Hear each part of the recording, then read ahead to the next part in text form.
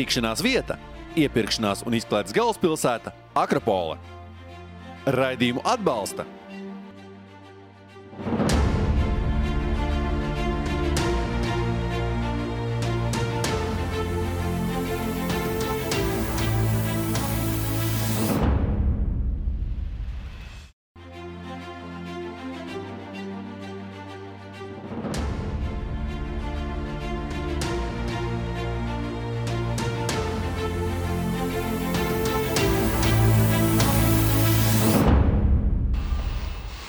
Apsveic kungu jubilējā 15. raidījums. Rūdeni jau, kā saka, nesaskandināsim, vai ne?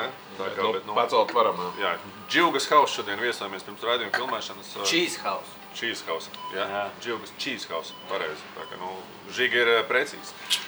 Ko, kungi, par ko šodien parunāsimies? Brīdī, kad, teiksim, tā pasaulē grūts brīdis. Mēs arī runāsim par nopietnākām tēmām. Es domāju, ka īstais brīdis varētu runāt par kaut kādiem dzīves vilšanām, jo šī varētu būt vilšanās. Un ne tikai biznesā, bet arī, kā saka, sportā.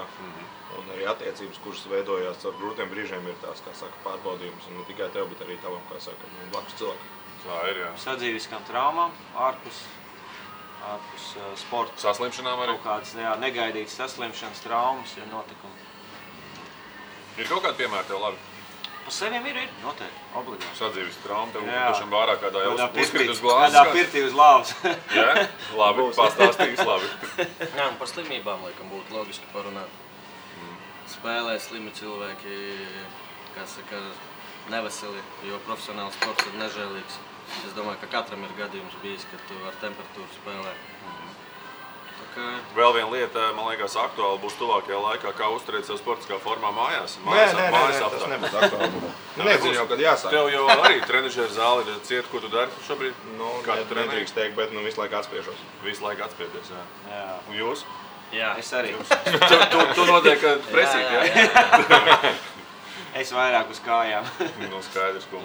Labi, ko nevelkam garumā, dodamies, laikam, kā saka, pie lietas. Uzkožam sieriņu, jā?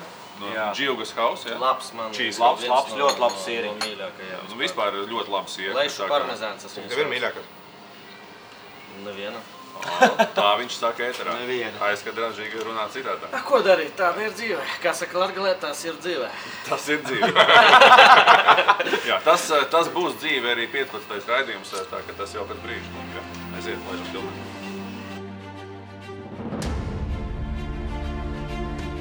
Ko uzdāvināt svētkos? Ar Akropoles dāvanu karti visas vēlmes vienā dāvanā. Ļauj saviem mīļajiem izvēlēties dāvanu no plašākā modes, restorānu un izklaides piedāvājuma vienu vietu. Akropole – iepirkšanās un izklaides galvaspilsēta. Volkswagen Tiguan – perfekts balans starp izskatu un tehnoloģiju. Tagad ar ietaupījumu līdz 6800 eiro. Vairāk Volkswagen LV. Volkswagen.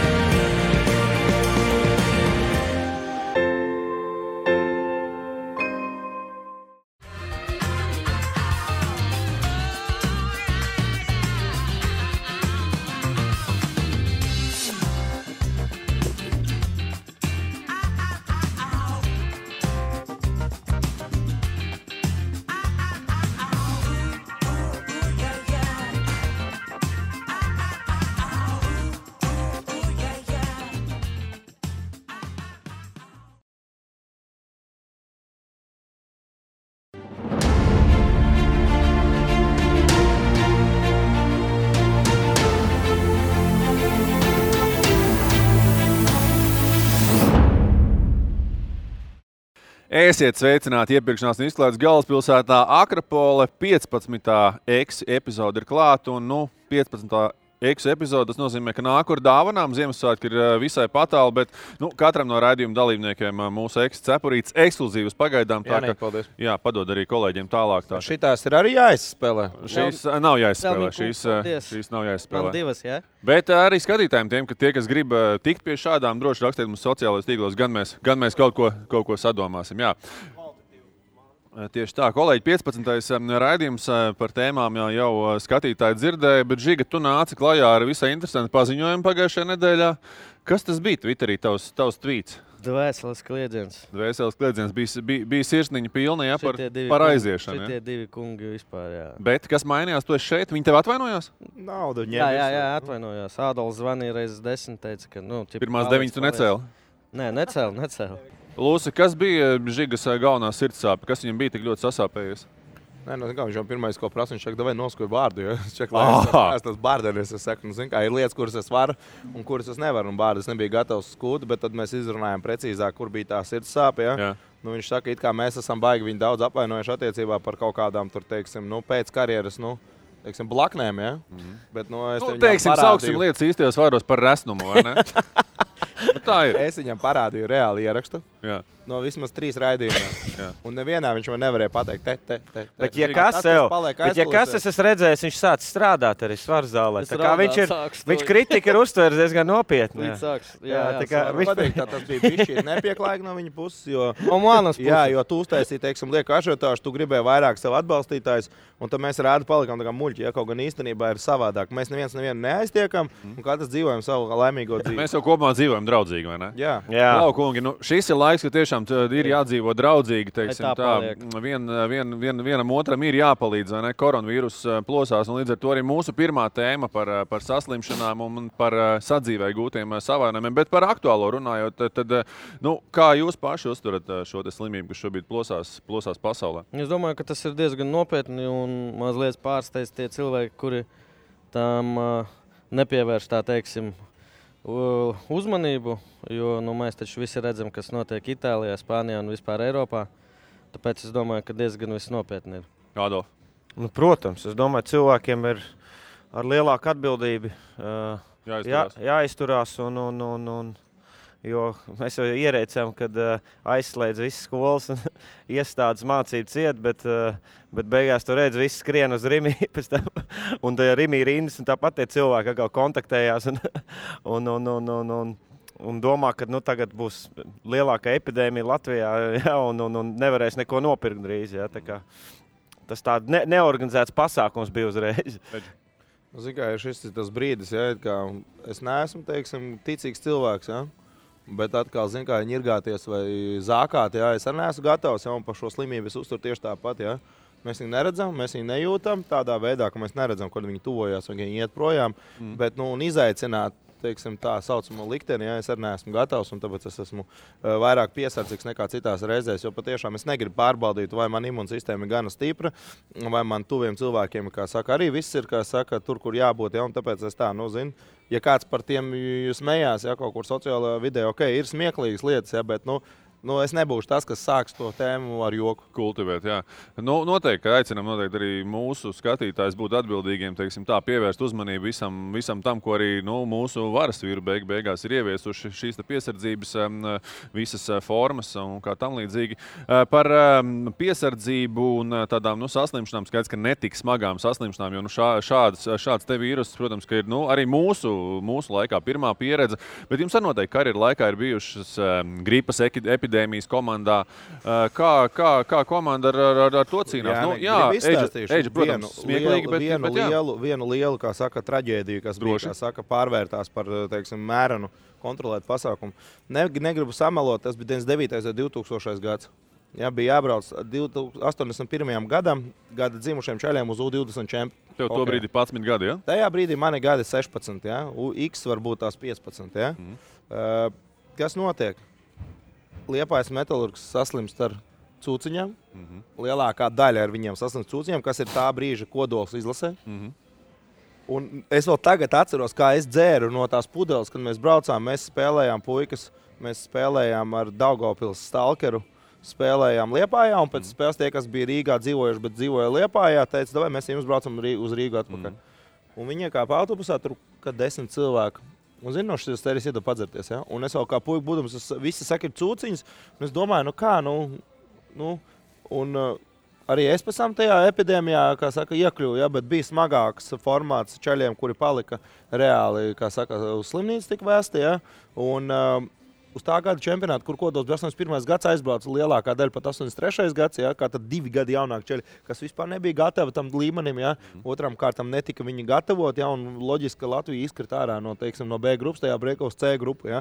Bet es saku, tā bija tāda, ja mēs tagad patinām laikus atpakaļ, ja arī vēsturiski, tā, ir bijušas cūciņa epidēmijas, ja, un komplikācijas ir reproduktīvajā sistēmā čeļiem, ja, ka tev tur nevar, kā saka, varbūt bērni būt, ja, vai otrādi, bet, es saku, tajā laikā tas bija bišķīt savādāk, kā tas ir šobrīd, bet visā vismā, jā, es esmu gājis cauri tam trakajam laikam, kad viss Latvijas hokejs bija cūciņu, teiksim, Varā. Jā, un es saku, tas nebija izprotams, jo tajā laikā internets nebija tādā līmenī, man liekas, vispār tad laikā internets Latvijā bija svešvārds, ja.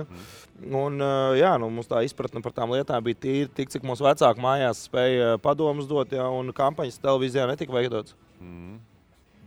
Tādu epidēmiju es neatceros, lai būtu, ka visa komanda tur, protams, gadās, ka 1-2, un tad viņus izolē arī, viņiem pat ja tu esi traumēts, tad tev vienalga jāatnāk uz stadionu, jāparādās daktarim un tā tālāk. Kā notiek tā izolēšana komandas? Viņu vienkārši sēž mājās un visu, lai neplipinātu. Bet es gribētu vairāk pastāstīt arī savu piemēru, un varbūt jaunie sportisti skatās gados 20, laikam, varbūt pat agrāk.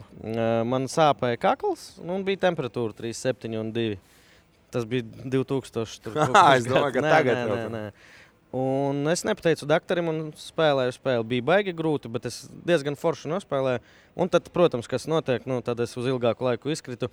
Bet tad daktaris pateica, ka tā vispār nekādā gadījumā nevar darīt, ka sirdī liela slodze ļoti iet. Un ka pie jebkādas mazas infekcijas ir jāatpūšās. Man izrādījās, ka bija angīna. Es ar angīnu nospēlēju 90 minūtes un ārstējos, laikam, nedēļas 3 beigās. Tāpēc es domāju, tas arī jaunības kaut kāds, dūlums, maksimālisms vai vēl kaut kas, bet, turpmāk es vairs tādas kļūdas nepieļauju. Ir tā, ka tu tajā, teiksim, tikko kā tu esi saslims, tev teiksim, tās pirmās spēles, tu tur mokies, bet tu spēlē labi. Es nevaru pateikt, ka tu spēlē labāk nekā parasti. Jā, ir ok, tu vari izvilkt tur vienu spēli. Tu jau uz zālēm kaut kādu sākumu, ja to startu iedod. Nē, es vispār nevienam neko neteicu. Cik es sapratu to tajā laikā. Bet pats pakluso kaut ko iedzēra? Jā, iedzēra, jā. Balzāmiņu iedzēra, jā? Ne balzāmiņu, kaut ko perfeksu vai kaut ko šitādu. Bet, bet es atceros tās sajūtas pēc spēles, kad vienkārši mirsti nost, tev vēmiens tiešā nozīmē. Bezspēks, jā, vispār drausmīgi. Ādolf. Nē, spēlētāji pret to visu attiecās tā viegliprātīgi. Mums, piemēram, es nezinu, vai jums bija pirms sezonas daktars pienāk, tu gribi to flu shot vai to gripas to injekciju pirms sezonas, un daudz spēlētāji jau ierēdz par to. Un viena sezona mums jā, un pirms sezonas mums tas bija, ja, piedāvāja daktars, ja gribat, tur, protams, lielākā daļa atteicās, un teikšu, šitas pēc 2-3 mēnešiem 3 vai 4 džeki vienkārši saslim ar to. Un mēs uz treniņiem spēlējām ar jauniem. Ja? Mums bija 6-7 spēlētāji komandā, 4-5 vispār ārā. Un tā kā saka, tur daudz uztver to nenopietni. Ja? Un kad pienāk tas laiks, tad arī tas saprot, ja? Kad īstenībā tas ir, kā lai saka, tas ir jādara. Tas ir jādara un jātiecās profesionāli. Ārsti jau lielākoties zina, ko viņi dara, vai ne? Jā, protams, un principā visi apkārt domā, ka sportistiem tā ir, viņiem ir stipra veselība, viņi ir fiziski stipri, bet neviens nerunā par to, ka tās slodzes arī to imunitāti pabojā. Viņi tajā brīdī, tīpaši pēc spēles, kad tev ir bezspēks, tev nav spēka, tu esi iztērējis enerģiju, tad imunitāte krītās, un tad to visu ir vieglāk saķert. Plus vēl ceļošana, tu visu laiku ceļo, nogurs, pārgurs, celies agri, jā, vēl ej gulēt. Un tā kā, bet tagad laiki ir drusku mainījušos tādā ziņā, ka, ja mēs patinam atpakaļ, cik 2000, tā ejam pa 10 gadu nogriežņiem, ja? Es domāju, ka arī farmakoloģija šobrīd ņem lielāku daļu tieši tīri. Un kāpēc šobrīd neuzticēties? Jo visgrūtākais ir tas, ka tev stāsta šie gudrie treneri. Te es savā laikā, ja es tur, Kandavā skrēju, tur līdz asinim čurāju. Jūs čurājāt asinis, tāpēc, ka jūs dzērāt un skrējāt, ja? Nevis tāpēc, ka jūs vairāk trenējāties. Ja? Un šobrīd ir vairs jāmet pie malas tas, teiksim, tas, kas bija tad, ja tas vairs nestrādā tagad. Un es domāju, ka šobrīd arī, ja tev piedāvā injekcijas, ja, tad viņas jau vairs nav, teiksim, ar stikla šprici, ja, kura tiek sterilizēti jau nākošiem. Ja? Tas ir, kā saka, unikāls, kā saka, dūriens, ja, kurš paliek tikai tevī un viss pārējais. Es domāju, tā kā, pasauli mūs izglītoja, un es saku, man vienmēr šādos interesantos gadījumos nāk prātā Vilnis Klucis, fiziskās sagatavošanās treneris Dinamo, kad es biju tur. Un Šuplers viņam saka, tu man tur nemācīji, jo man sava sistēma, kas man strādā jau 10, 20 gadus, un es zinu, kas jādara. Viņš saka, bet tu vēl joprojām braukā ar tām vecajām mašīnām, kuras pirms 20 gadiem viņš saka, jāiet laikam līdzi. Jā, nu tad ej liekam līdzi, ko tu nebrauc ar savu žiguli. Ja? Tāpēc es domāju, ka arī te farmakoloģijā ir vērts ieklausīties. Ja, protams, vienmēr būs kāds, kurš teiks, ka ceļmalā lapa arī ir labāka nekā sterilizēta marla. Ja? Bet, lielos vilcienos es domāju, ka šobrīd ir vairāk jau jāuzticās tiekšanas speciālistiem.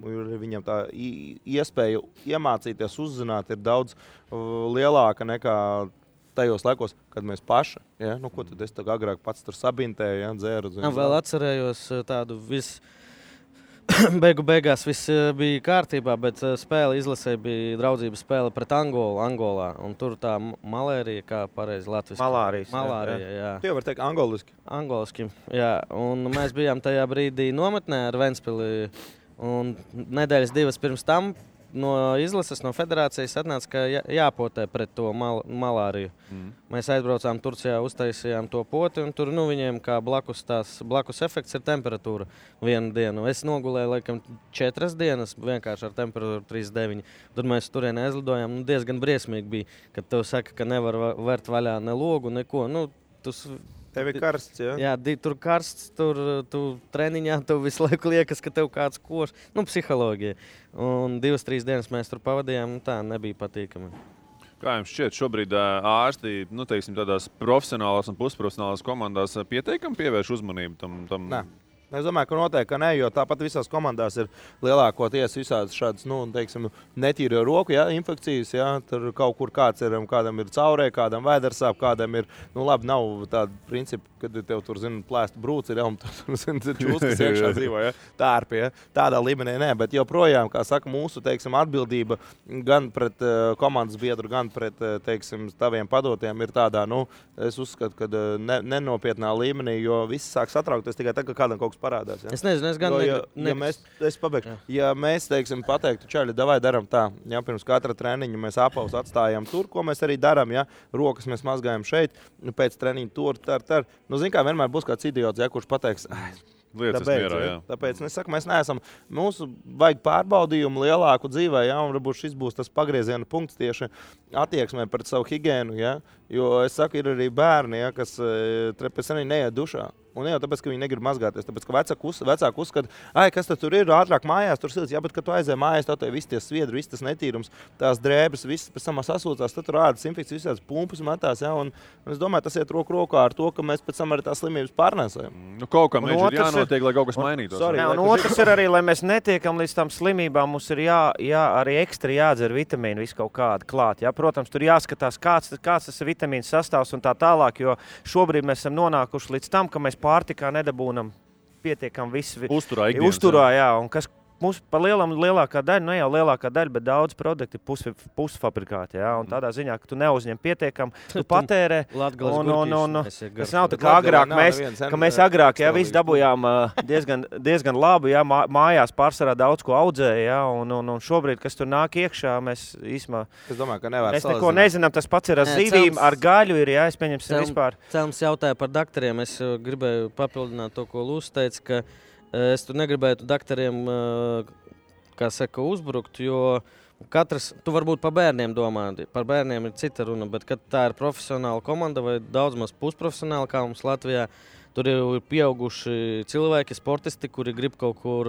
tikt tālāk. Un, ja daktarim ir jāstāsta, ka viņam jāiet dušā vai kā... Jā, bet Cēlums jau prasīja, vai daktari par to rūpēs. Es jau nesaku, ka spēlētāji nerūpēs. Bet man nav bijis tāds priekšstats, ka daktaris ienāk lieku reizi pasaka, ka jau čaļi nomazgājam rokas. Nav tā. Es uzskatu, ka tas ir nevajag, ka tev 30-gadīgam cilvēkam. Mazajiem jau vispār, es skatos, visur neviens dušā neiet līdz kaut kādam vecumam un rokas viņi nemazgā. Tas, ko Lūs arī teica. Jā, tur ir, kāda viens otram viņi nodod momentā. Tāpēc arī bieži tā, ka viens sīkais saslims un pēc tam visi pēc kārtas. Tā higiēna, tā jau mums te tagad arī būs ļoti daudz ārzemnieku. Es redzēju tos Āfrikas puikus, neko negribu sliktu teikt, viņiem tur tāda dzīve, bet viņi vispār savādāk to visu dara un uztver. Kā?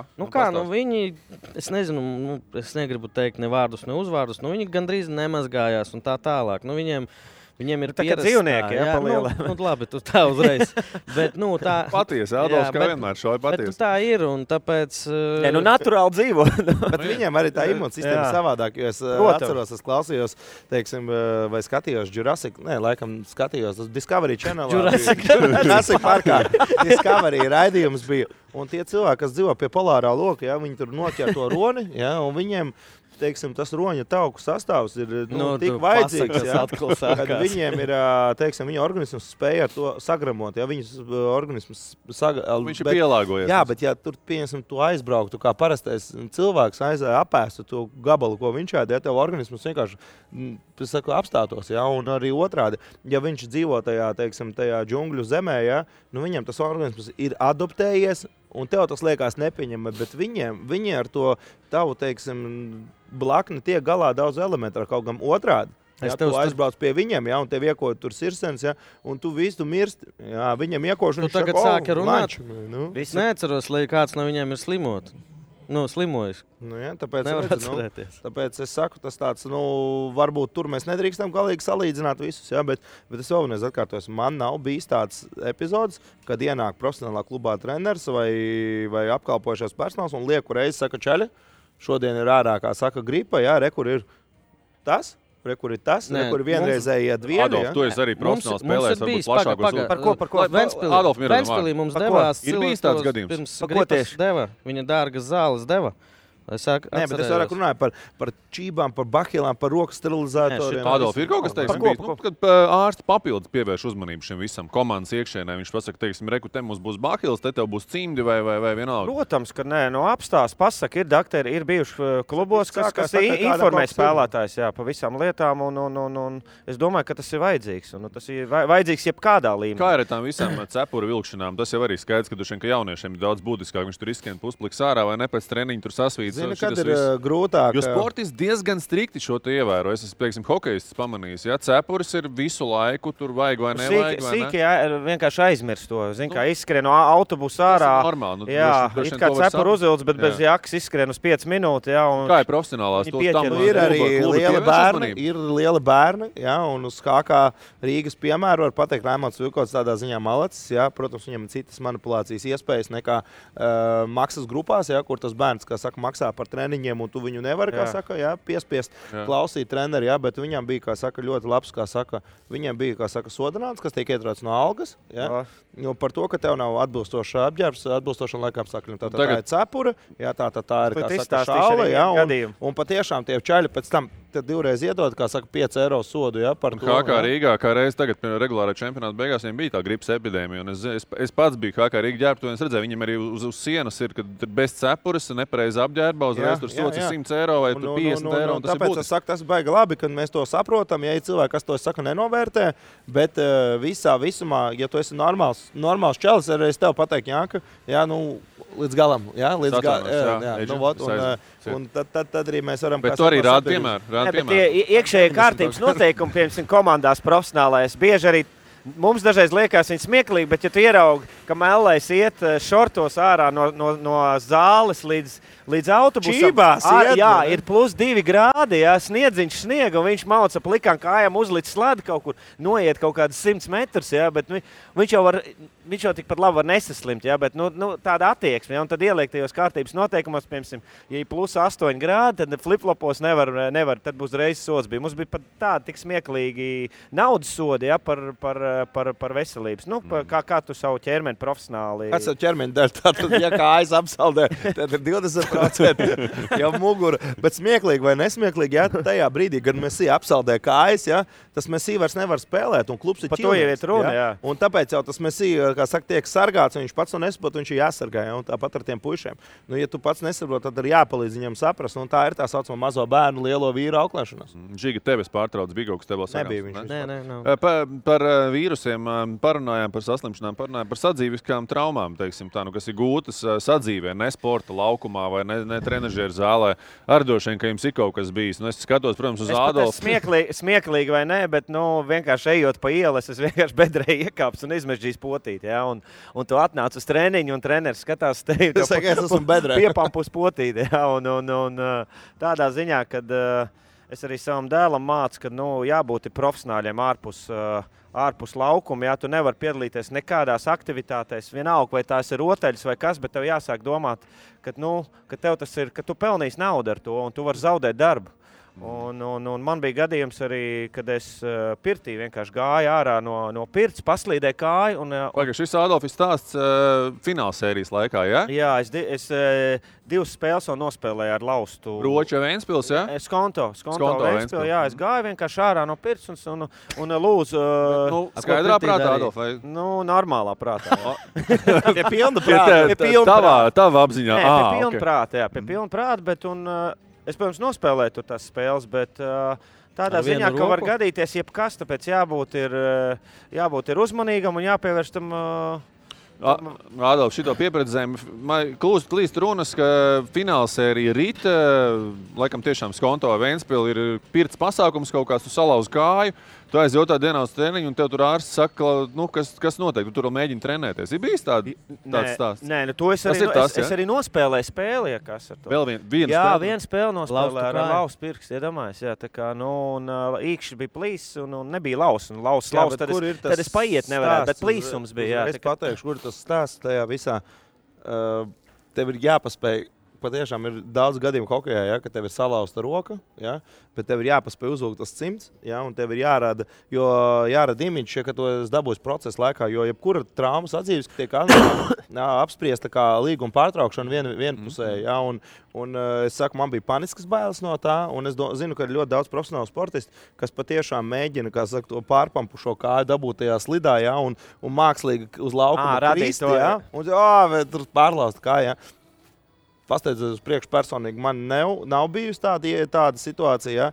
Bet es zinu arī, ka es ļoti baidījos no tā, ka kāds var interpretēt manu īsto traumu, kā saka, ļaunprātīgs sadzīves iegūto.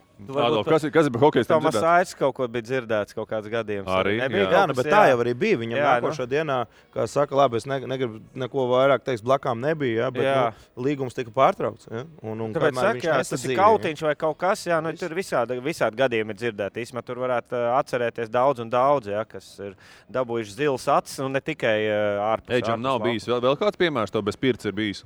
Pašam personīgi? Nē, personīgs neatceros, kur es kaut kādu... Ko tu no citiem atceries komandas biedri? Bērnībā regulāri bija, kad vēl nebija man profesionāls komandas, kas vēl ar Bračku vēl ārā.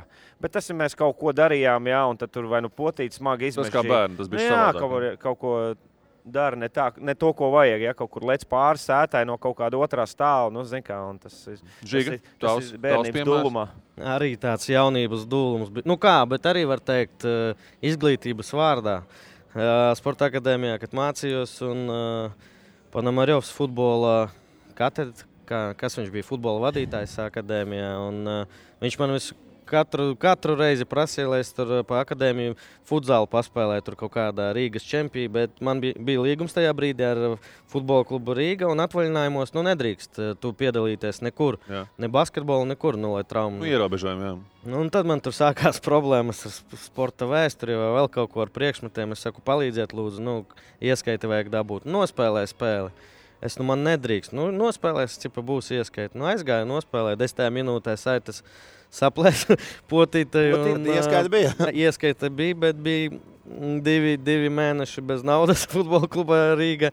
Un treneris bija ļoti vīlies. Bija atnācis ar krukiem pēc atvaļinājuma. Tā kā, vai tas ir labi, vai tas ir slikti ieskaiti dabūju? Labi, ne no savas pieredzes. Varbūt ir katram kāds, spilgts piemērs, kur, komandas biedri kaut ko sastrādājuši. Jā, viens bija bez uzvārdiem, atnāk uz treniņu. Es mēģināšu minēt uzreiz, atkal, tu jau zini, diezgan precīzi trāparist. Atnāk uz treniņu, vienkārši sēja visas asista. Treneris ierauga, es jums visu paskaidrošu. Jā. Izrādījās, ka viņš tur kaut ko ar mīļāko, viņš piedzērās, gulēja uz dīvānu un sieva vienkārši viņu ar pannu. Tev jāmin, kur tā sieva, nevis kurš futbolists. Ļoti jautri bija, tādi gadījumi. Labi. Bet hokeja pasaules es varu padalīties ar to, ko es arī daudz lasījis esmu, un man ir daudz cilvēku stāstījuši, kam ir paveicies spēlēt NHL-ā, un situācija ir tāda, ka kad tu spēlē Amerikas hokeja līgā, tev 2-virziena kontrakts ir, un ir daudz čaļu, kurus patiešām pasauc augšā uz kaut kādu epizodu. Viņš zina, ka viņš pamatsastāvā netiks, bet augšā atrodoties, viņš saņem tur 10 ciparu. Un ir bijuši patiešām tā, ka tur cilvēks lauž, ja, kā saka, savu roku speciāli, ja, kaut kādā, nezinu, toaletē, dušā vai kaut kur, ja. Nu, tagad Iet uz ledu, mēģina, kā mēģina saka, parādīt, mēģina palikt. Jo tā, kad tev ir trauma, tev nevar sūtīt lejā, tev jāizārstējās ir, un tikai tad tu drīksti, kā saka, un augšā tad cipars savādāks. Savāc to ciparu, jā, un tu saproti, jā, un negribu, kā saka, lielīties, jā, bet man liekas, ka tas bija Viktors Ignaķevs tajā laikā, kad viņš Pitsburgas Pingvīnos spēlēja, jā. Tie bija arī 2000. gadi, kad viņš ar mums kā jauniem puikām trenējās, kamēr vasarā gatavojās sezonā, jā, un viņš to visu mums, kā saka, tādā, brīvā atmosfērā stāstīja, jā, un ka tas ir tās saucamās dzīves pieredzes, jā. Es domāju, no tādiem gadījumiem ir jāmācās, tādā, ka tā nevajag darīt, ja? Jo, zin kā, šodien tu roku salauz un tu pēc tam nekad vairs nepaspēsi atpakaļ tikt, ja? Vai tu paņem to saucamo zīli rokās, ja? Vai tu tomēr, es domāju, ka šādos gadījumos tas ir, kā saka, dzīve neapmainīs. Ja? Es nezinu, vai tu to storiju zini, ja? Kad Vefs vienu gadu vinnēja finālā, es nezinu, tā bija 7. spēle, Bračka manējais, jā. Tad viņi kaut kur bārā tur svinēja visu, un bija tas menedžers Emīls Toms, man liekas, komandā. Viņš tur kaut kādiem sakašējās, un tā kā vajadzēja iet kauties, viņš paiet malā. Protams, mans Bračka tur un tur viss, un Saņa vienam uzšā, un tad es atceros, nezinu, viņam bija sporta centrā intervija, un tā viņš ar ģips. Tas bija pēc fināliem, bet tad vismaz zin kā tādā ziņā, ka tev it kā vairs nav jāspēlē, bet vienalga, tu to mēnesi vai pusotru darīt neko reāli nevar, un tu esi ārā. Bet tādā ziņā, es saku, tie gadījumi īsumā ir bijuši visādi un daudz, bet ko tu pareizi pateici, kad tiešām ir spēlētājiem labāk pagriezies. Zin kā, daudz ir kaut kādas provokācijas, vēl tur kaut kas, ja, kad notiek kaut kāda bārā, kaut kādas lietas, pagriezies, aiziet projām. Tas pats ap Porziņu gadījumu, ja, bija nesen, kā redzējām video. Ja, kad reāli, kā lai saka, viņam ar tur sanāca bārā, cik es saprotu, viņam uzprasīja uzliec dzērienu, ja, kaut kāds tā diezgan agresīvi, ja. Viņš pateica, ej 3 mājas tālāk, un no tā viss sākās. Ja. Tur es saprotu, arī meitenes bija jaukts. Vēl jā, viņš pats arī un pats arī riktīgi izkāvās ar viņiem, bet īsumā tas var beigties arī diezgan bēdīgi.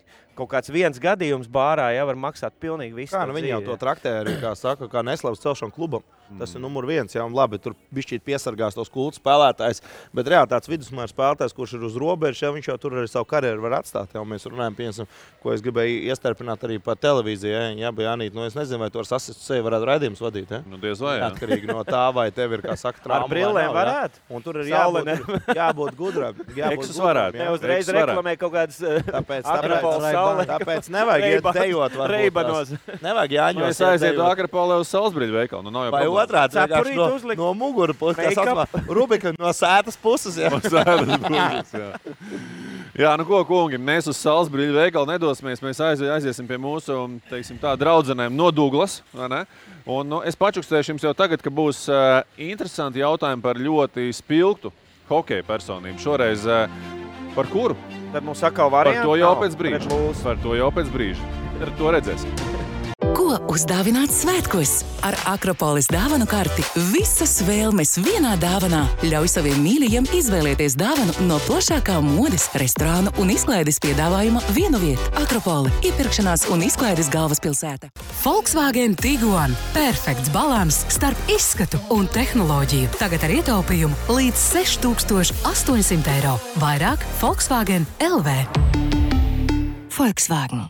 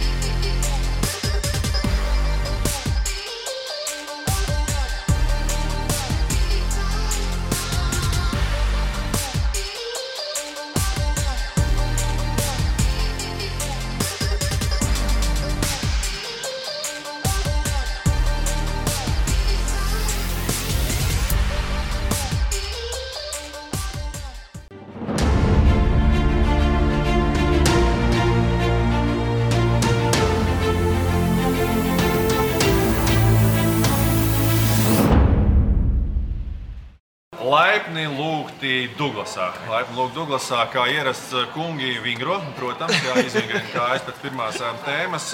Un šodien būs mums ierastā viktorīna par vienu ļoti spilgtu hokeja personību, no kuras, diemžēl, Edgar, mēs esam atvadījušies. Jā, laikam tā sanāk, kad esam atvadījušies, bet, kā saka, tā leģenda ir dzīva. Jā, leģenda ir dzīva. Jānis Kvēps, lielisks dakteris, hokeja dakteris, ārsts, izlases ārsts. Diemžēl viņš pie hokeja izlases vairs nebūs, bet es domāju, ka hokejs viņu piemina ar labu, Edgar, vai ne? Un noteikti, ka tev arī ir stāsts par viņu. Ir kāds interesants stāsts? Jā, stāsts man ir, un es domāju, ka piemina viņu gan kā cilvēku labu, gan arī kā savu, kā saka, arodu speciālistu. Viņš bija, manuprāt, jautrs cilvēks, tāpēc mēs arī izvēlējāmies tieši viņu šai reizei, jo viņam patika jokot, patika smieties. Atšķirībā no Žigāna. Atšķirībā no jums visiem trim es gribētu teikt, jūs tomēr esat tādi krietni garlaicīgāki tipi. Bet, jautājumi par Jāni Kvēpu. Edgar, es laikam lasīšu jautājumu, tu vari kungi piedāvāt atbilžu variantu. Jā, tad sāksim ar to stāstu, kur mēs nepabeidzām. Tad interesantākais stāsts bija, kad mēs aizbraucām uz pasaules čempionātu, tas bija A grupā, un spēles laikā tas bija par Čehiju. Bija, teiksim, situācijā, kurā guva traumu Karsons un kurā guva traumu Jerefejos. Un starplaikā tika izdarīts injekcijas, lai varētu spēli pabeigt. Tā bija principā turnīra pēdējā spēle un neizšķirt gadījumā ir iespēja kvalificēties jau, kā saka, bez mazliet ceturtdaļfinālām. Ja? Un interesantākais brīdis bija tas, kad abi divi spēja pirmos soļus uz ledus, tā abi divi saļimi, un godvārds ķērās pie apmales, viņas vilka nostājas rokas, lai varētu, teiksim, nevārtīt uz laukumu. Par iemeslu bija tas, ka Janka vienkārši bija to šprici trāpījis, vai nervā, vai tieši tur, kur muskulī, un pēc tam izskās, un kā es Naraks teicu, Jānis tieši to, viņš saka, nāks to jau mogu zilēt, Tā kā, neviens viņam nepārmeta, un arī Čeļi par to tā, kā saka, bišķi pasmējas, bet bija smieklīgi, kā iet uz laukumu, tā tur vienkārši tā kā nopļaut. Labi, kungi, jautrs stāsts, bet pie jautājumiem, un pirmais jautājums, tad atbilžu variants no tevis būs, kur no visiem labi zināmajiem hokejistiem savulaik pats Kvēps atveda uz Rīgu? Tā laika Dinamo hokejists, ja? Jā, tas bija Aleksandrs Kerčs, Čudinovs, Vītoliņš vai Znarks. Es arī nezinu atbildi, tāpēc, kungi, es saku Kerčs. Znaroks, laikam, būtu kaut kā pārāk. Čudinovs. Jā, tad katram ir vēl viena iespēja, bet uz akmeņa šķērs, kurš pirmais saka? Davai. Kurš atcerās vispār divus variantus? variantus? Papīrīts, 1, 2, 3. Tā, kas tur bija? To mēs To es neteikšu, tas ir kā saka. Nē, kā? 4 iedod variants. Tu iedod variants, ir palika Znaroks vai? Un? Vītoliņš. Droši viņam Vītoliņš, ne? Vītoliņš. Un tavs variants. Un paliek Znaroks. Jā, Znarks. Stāsti par Znarku. Jā, Znarks. Savā laikā, kad Znarks bija Čeļabins, ka Doks viņam patiešām brauca pakaļ, un tā draudzība beidzās ar to, kad nebeidzās, bet nekad nav beigusies, un pat uz savām kāzām, Znarks Janiču aicināja, un visus dzīves lielajos piedzīvojumos ir blakām bijis Kvēps. Viņam, tā kā, ar Znarku viņam ir tāds, saka, īstas attiecības, un bez Kvēpa klātbūtnes arī Znarks nebūtu mūsu, kā saka, tādā, kā saka, mūsu ģimenē. Mūsu vidū, jā. Klau, es atļaušos tomēr pārkāpt noteikumus un atbilžu variantu šoreiz piedāvāt pats. Ja? Tātad jautājums, kāda ārsta specializācija strādājot kā dakterim pirms hokeja bija Jānim Kvēpam? Tātad ginekologs, urologs, ķirurgs, ausu ārsts vai acu ārsts? Varbūt Eģim ir kāds vēl labāks variants. Nē, es domāju, ka tas gan nekā saka labi. Vēlreiz no sākuma. Ginekologs, urologs, ķirurgs, ausu ārsts vai acu ārsts? Lai viņi atbild un tad pateiks. Urologs. Es arī saku urologs. Nopietni? Jā, jūs varat turpināt teikt. Abi divi var. Ķirurgs. Labi, nākošais. Ginekologs. Pareizi.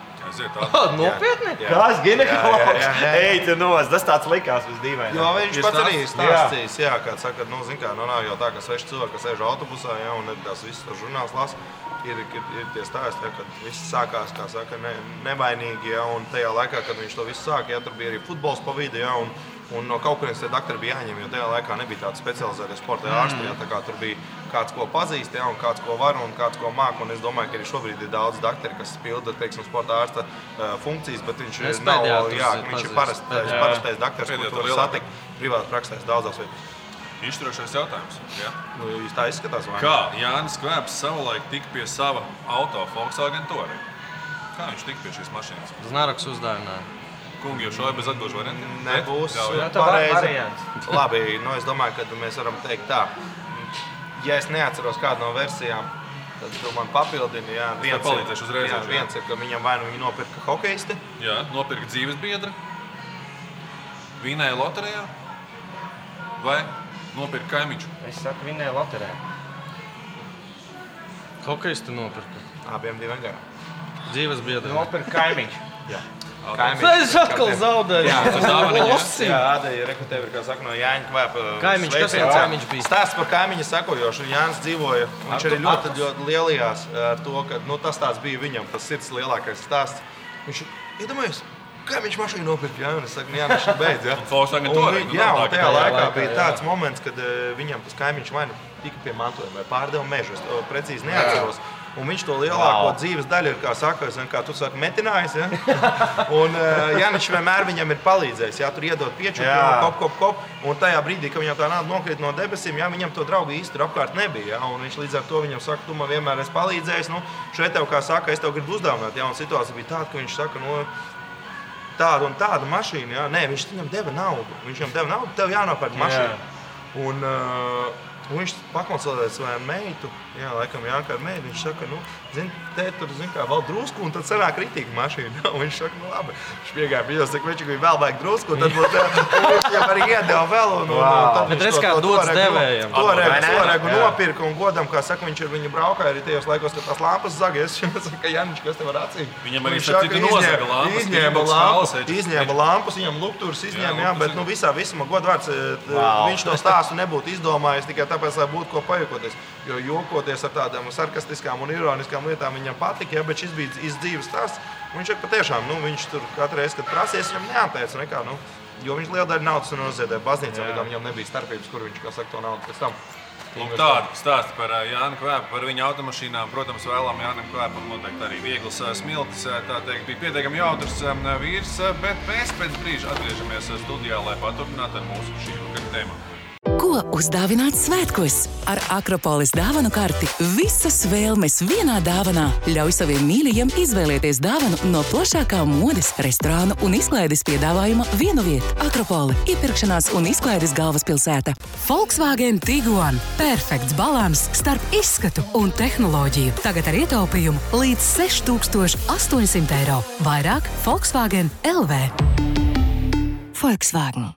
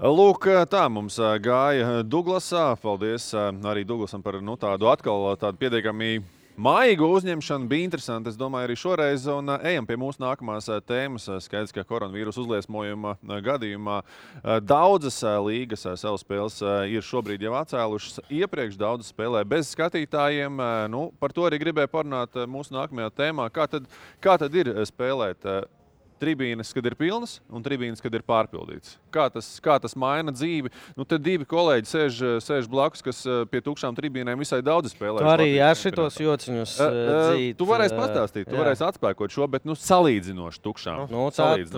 Būsim, labi, okay, Pagājušais kolēģis Latvijas... Latvijas basītī toreiz pat, ka viņš spēlē, bija... Latvijā tiešām nāca skatītāji.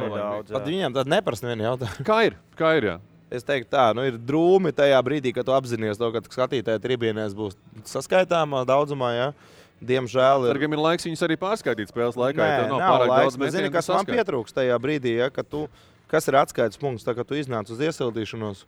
Un tev jau tas pirmais adrenalīna piliens ir no tā, ka tu jau redz, ka ir skatītāji, un tu jau tā kā pavelcies līdzi. Tu iznāc un tu apskaties, apkārt neviena nav. Un tad tev tāds apmēram skaidrs. Ja?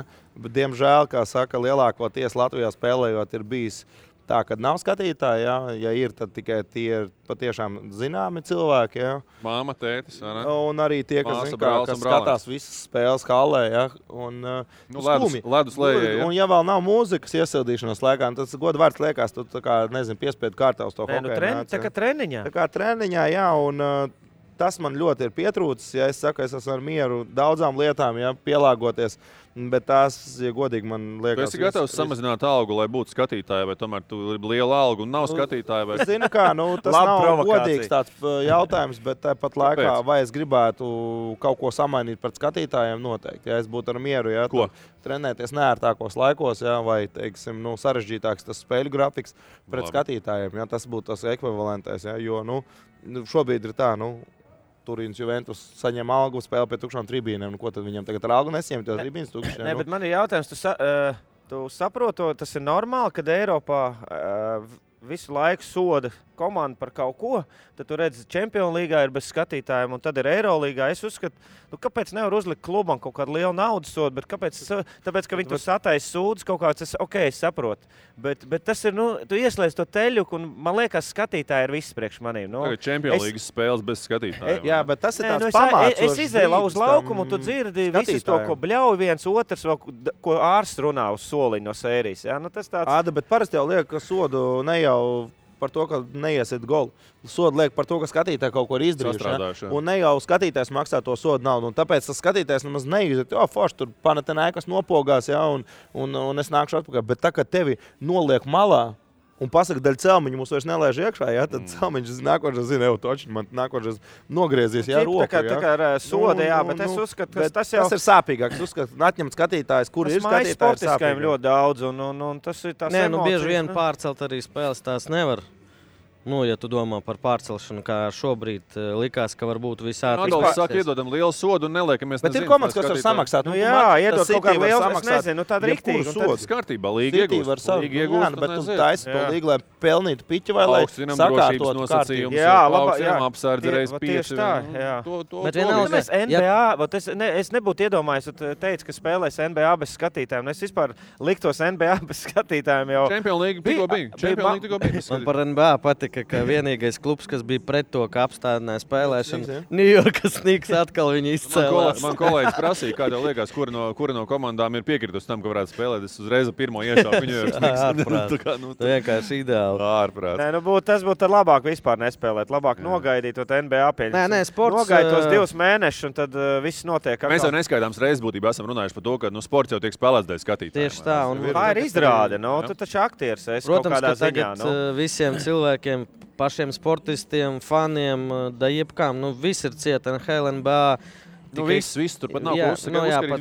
Viss ir cieta, nav ko skatīties tiem, bet, man liekas, ka šobrīd viss, kas ir izdarīts pareizi un vienkārši, mazliet ne par to, bet ne par to, par tām emocijām vairāk. Rekur Edži labi. Pirmkārt, es gribēju oponēt tam TV3 žurnālistam, kurš Twitterī kārtoja reizi par virslīgu tur iesmēju. Aizstāvi, Žiga, Tas ir tas pats vecais joks kā pa manu augumu. Nav gaumīgi vairs par to jokot. Pirmkārt, otrkārt, bet smieklīgi joprojām ir. Edmunds Novickis bija ielicis... joko, bet viņš tādā pašā augumā, kā tu. Edmunds Novickis, labākais futbola žurnālists Latvijā bija ielicis statistiku, ka es nezinu, cik kopumā tur pagājušajā gadā bija to spēļu, laikam 300 pāri, cik virslīgā.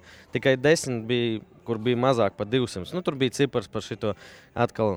Vai tas ir pareizais laiks jokot par virslīgas apmeklēšanu, kad ir tā vīrus. Un tāpēc, manuprāt, pat tajā virslīgā, kur es spēlēju, bija jūtams. Vai tu spēlē Hanzas vidus laukumā, kur, pavisam maz to skatītāju ir, vai tu spēlē Skonto stadionā, kur ir 400-500, tu to jūti vienalga. Un es neatceros, lai es spēlētu pavisam tukšām tribīnēm. Man tādu gadījumu nav bijis. Labi, ir jau tie Hanzā, cik tur ir vietas? Nezinu, tur vienmēr ap 100 laikam ir. Tu izsaki 200 Bet tur, zin kā, tur arī savi plusi, kā man stāsta skatītāji, kas tur bieži blakām stāv ļoti tuvu, un tu visu dzirdi, tu visu saproti. Nu, tam cilvēkam ir interesanti, par ko spēlētājs savā starpā runā un tā tālāk. Tāpēc es uzskatu, ka bez skatītājiem nav jāspēlē jebkurā gadījumā. Tad labāk atcelt vispār. Protams. Adolf, jā, piekrīt. 100% jau teicu, ka tev nav vairs tā sajūta spēļa. Tu tā kā treniņā atnāc un visu dzirdi. Jā, tur, tas vairs nav tas, un tas treniņš jau tā tev jau... Tu par to klubu sodīšanu teici, tev ir bijuši piemēri, ka tev klubu soda un kad ir jāspēlē pie tukšām tribīnēm? Tieši es neesmu spēlējis tādā klubā, kas ir sodīts tīri bet Eirolīgā ir bijis, bet mēs nespēlējām par to komandu tieši manā laikā, kad es spēlēju Eirolīgā. Bet, jā, es uzskatu, ka ir, tā kā es iepriekš teicu, ka līgai ir jāizdomā kaut kas savādāks, nevis sodīt skatītājs, bet sodīt. Uzlabot drošību, uzlabot visas pasākums, lai tikai nenotiktu kaut kāds fanu kautiņi, ja, grautiņi. Vispār gribētu parunāt par to, tagad tāda situācija ir. Kā jūs domājat ar tiem līgumiem? Kā vispār notiks tagad? Ja pauzīta mēnesis, 2, tur taču ir miljardi zaudējumi. Ja tevi uzmetīs, tad tev ir ieslēgsies brīvā aģenta status. Ja? Tāpat kā darbā. Ja tev atlaiž no darba, tad jārēķinās ar to, ka tas darba ņēmējs ir spējīgs atrast jau alternatīvu. Ja? Un tāpēc tagad ir jāizvērtē, vai tu atlaidi un apzinies risku, ka viņš var, kā saka, pacelt cepuri. Vai tu zini, ka viņš nav kur viņam likties? Ja? Tā kā šis ir tāds ļoti diskutējams jautājums. Te var arī saprast klubus savā ziņā. Protams, mēs kaut kā skatāmies uz Latvijas futbolu. Ja Rīga FC šobrīd ir, cik viņiem sastāvā spēlētāji? 30 kaut kas tur, 16 leģionāri. 16 leģionāri, iedomājies. Kam viņi ir šobrīd vākuši to sastāvu, lai beigās vinētu 2 apļos virslīgu? Ja gadījumā Eirokaus nebūs, pieņemsim. Ja? Tā kā var savā ziņā arī klubus saprast. Pagaitie čempionāti visi ir beigušies, viņi arī neturpinās. Futbols vēl nesākās. Vēl nav sācies. Es domāju, ka tikai futbols basketbols beidzās. Jā, tur tā kā medaļas jau pasniegts, pusratā. Es dzirdēju, ka NBA atsāksies. Mēs jau, kad 2 mēnešu laikā. Es gan dzirdēju, ka tas nevis Terns, tas jauna, kā viņam uzvārds, teica, ka ir liela varbūtība, ka atcels NBA. Pilnībā, labi, mēs nevaram prognozēt, kā tas viss attīstīsies. Tu vari mēģināt. Kā tu domā, kā būs? Es domāju, ka nesāksies nekas. Pārāk daudz ir, pretrunīgas pēc tam tie visi, iznākumi, ja, kad viens var pasūdzēties par to, ka pauza bija ne pārāk liela, ja, zaudēt. Vienmēr kāds būs, kurš izmantos to visu to pret, kā saka, argumentu. Ja, un ļoti interesanti būs noskaidrot, kā Latvijas hokeja čempionātā norisināsies, paziņošana par uzvarētāju, jo, negribu skriet notikumiem pa priekšu, bet neatceļot pēdējo spēli, federācija parādīja to, ka, ja HS Rīga ir, izglītības iestādes, kā saka, balstīts hokeja klubs, un viņi zināja, ka viņi nedrīkst, organizētos veidā piedalīties sacensībā, viņi teica, ka spēle netiek atcelta, ja? Vienkārši viņi zināja, ka Rīga neieradīsies. Ja? Tātad jautājums ir, kur tā doma ir apakšā, ja? Vai tas ir, kā saka, obligāti jānospēlē vienalga kā, vai arī otrādi, ja? Kā saka, mēs neizprotam to, ko mēs paši pieņemam. Šobrīd nopietnas lēmums disciplinārajai komisijai būs, vai ne? Es domāju, ka tas būs rezonācija, jo Kurbats ir pirmajā vietā pie šī brīža situācijas un pie labvēlīgiem rezultātiem Olimps ir uzvarētājs. Ja? Un jautājums, vai mēs te izspēlēsim vietu kontinentālajā kausā nākošais gads, ja? Vai otrādi, tad kā bija, tā bija, bet čempions nav nosaukt, tad ir visi, kā saka, neviens nevar sūdzēties. Ja nosauks čempionu, Olimps būs pret, ja nosauks čempionu, Kurbats būs pret. Ja? Tā kā es domāju, ka šis ir tas tāds ļoti dīvains brīdis, ir īpaši, man nav skaidrs, kāpēc notika tā. Izstāstam mēģi situāciju, vai ne? Jūs pēdējā spēle nenotiek, taču varbūt, ka mēs nezinām. Pēdējā spēle nenotiek. Jā, un uzvaras gadījumā, tehniskās uzvaras gadījumā Olimpiem plus 1 punkts ir attiecībā par otro līdz ar to tad viņi kļūst par čempioniem. Ja tā spēle nenotiek, tad ir Kurbats čempioni. Jā, vienkārši es saku, šobrīd jebkura situācija būs tā, ka vienam nederēs. Ja? Un tāpēc es neticu, ka NBA ir spējīgi nospēlēt viņu, lai vai kāda būtu situācija. Ja vienmēr kāds pateiks, ka tas nav godīgi, tāpēc, ka toreiz bija tā un tas nebija tā, kā konstitucionālos, kā saka amerikāņi, tur likumos pieņemts. Ja? Jo kāpēc Amerikā ir tie likumi aizsargāti? Ja? Tāpēc, ka viņiem patiešām ir kaut kāds spēks. Ja? Pie mums ir tā, tu pazvani kaut kādam krustāvam, kurš pazīst kaut ko, ja? Un tu tur sakruķīs tā, ka apmēram šitais beidzās. Ja? Klausies, skaidrs, ar basketbolu un hokeju tur viss beidzies. Kā futbolā? Es, ja godīgi neinteresējos, trenējās vispār, vai drīkst trenēties? Es domāju, ka neviens vēl pagaidām īsti nav pagūst, nemaz painteresējies. Man jautājums, kas ar Champions League notiksies šobrīd? Pagaidām notikās?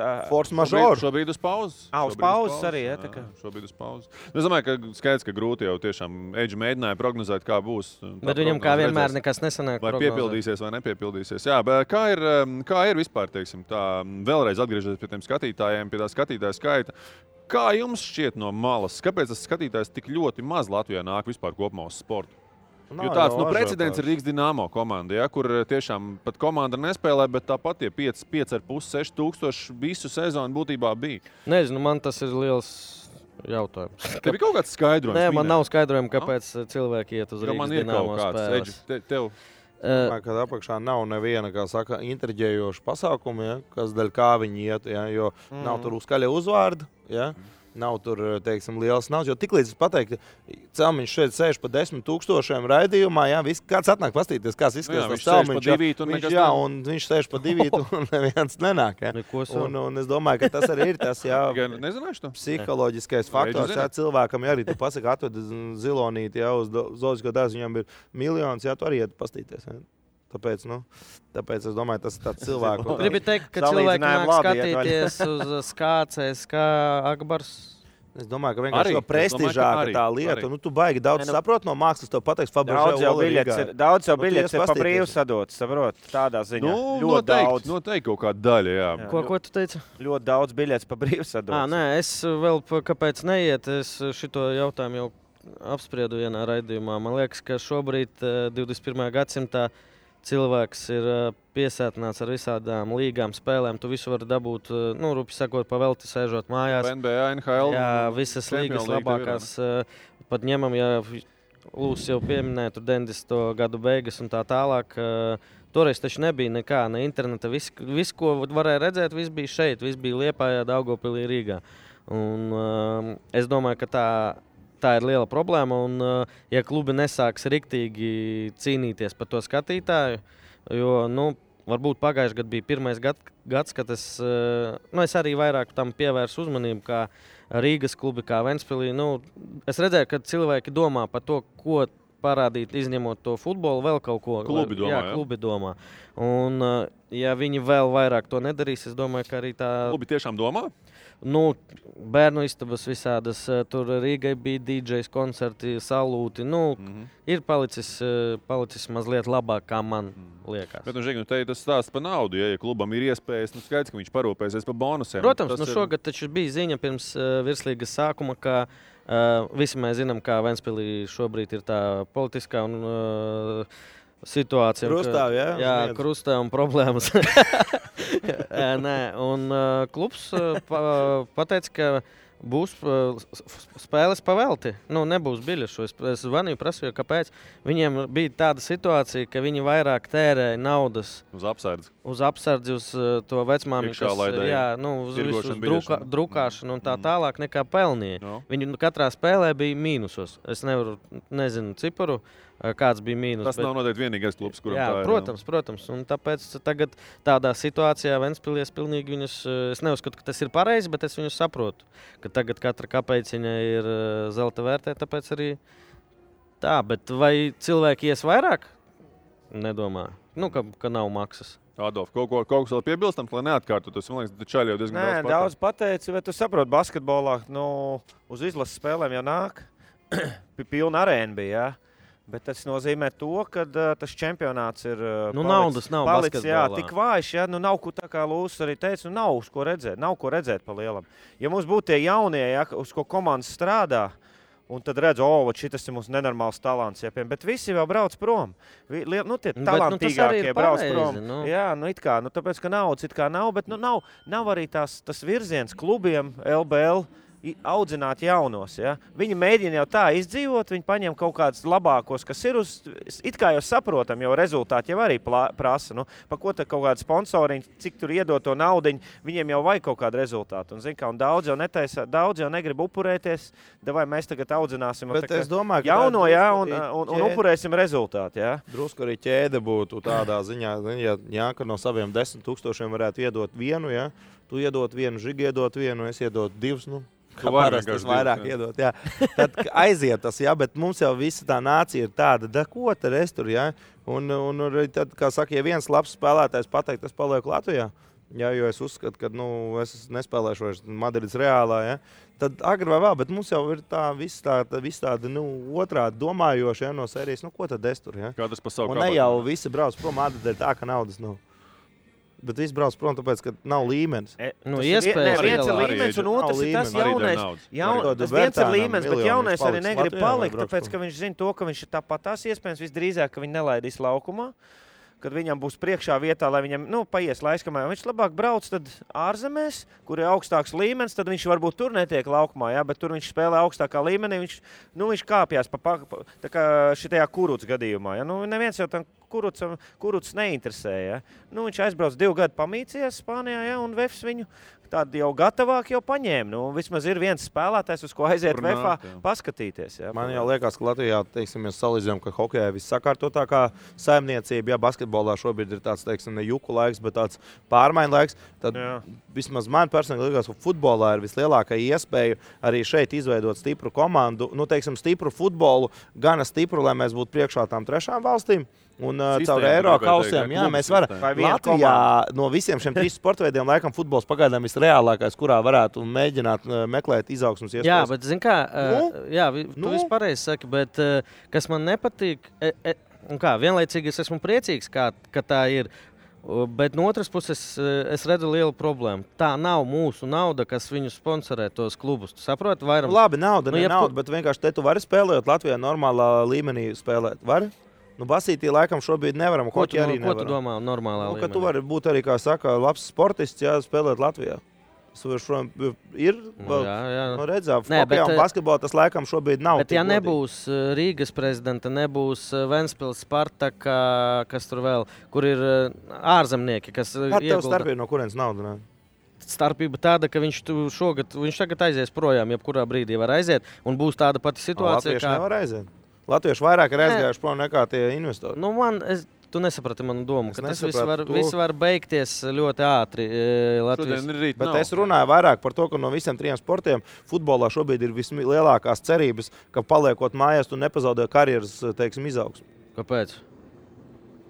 Nē, šito es nepiekrītu. Tu spēlē Eirokausos, tu spēlē tur, un tu no Rīgas futbola kluba vari tikt Madrids Reālā? Nē. Tīri teorētiski. Jaunais var, ja viņš ir super talants. No Latvijas kokeliks un nevar tikt NHL-ā. Tagad līmenis būs tāds, ka vispār latvieši tur ieeja sporta centrā komentāros pasties, cik karjeru pabeiguši šogad spēlētāji. Kungi nepar būt par līmeni atpakaļ pie skatītāju skaita, pie tās kopējās intrigas, tad man liekas, ka vēl viens spēcīgs ierocis noteikti televīzijas. Televīzija, translācijas un viss tas. Šito te es gribēju. Dinamo katru 3. vakaru ir televīzijā. Dinamo mēs dzirdam radio, mārketinga daļa labi pastrādājas, un man liekas, ka tas ir vēl viens veids, kā to visu iegriezt un tam līdzīgi. Man liekas, ka futbola virslīga arī būtībā iet pareizajā virzienā. Es gribēju pateikt, ka pēdējos gados, ka futbola tiešām ir daudz. Visapkārt var dzirdēt.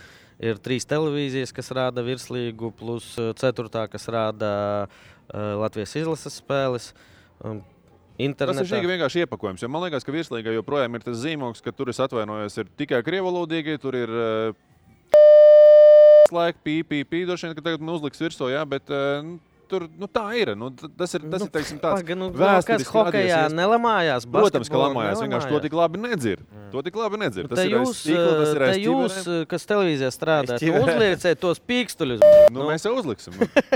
Nē, man liekas, ka par šito vispār nav vērts runāt daudz, jo šito es dzirdu ļoti sen jau, kad Krievu sporta veids, bet paņemiet jebkuru komandu, labi, es nezinu, kas... 1% tagad nerunā latviski. Goda vārds. Labi, atkal pie skatītājiem, bet kā bija spēlēt Dinamo? Tev tev var sanāca, kaut vai tavs debijas mačs, ja? Debijas mačs ar Bullīšiem pret Maskavas Dinamo. Jā, tu kā bija? Tu iznāc ārā, tev tur ir labi, nebija jau tā, ka es laiku sēdēju mašīnā, jau. Nē, tu redzēji. Es iznācu ārā. Tāpat iznāca uz ledus.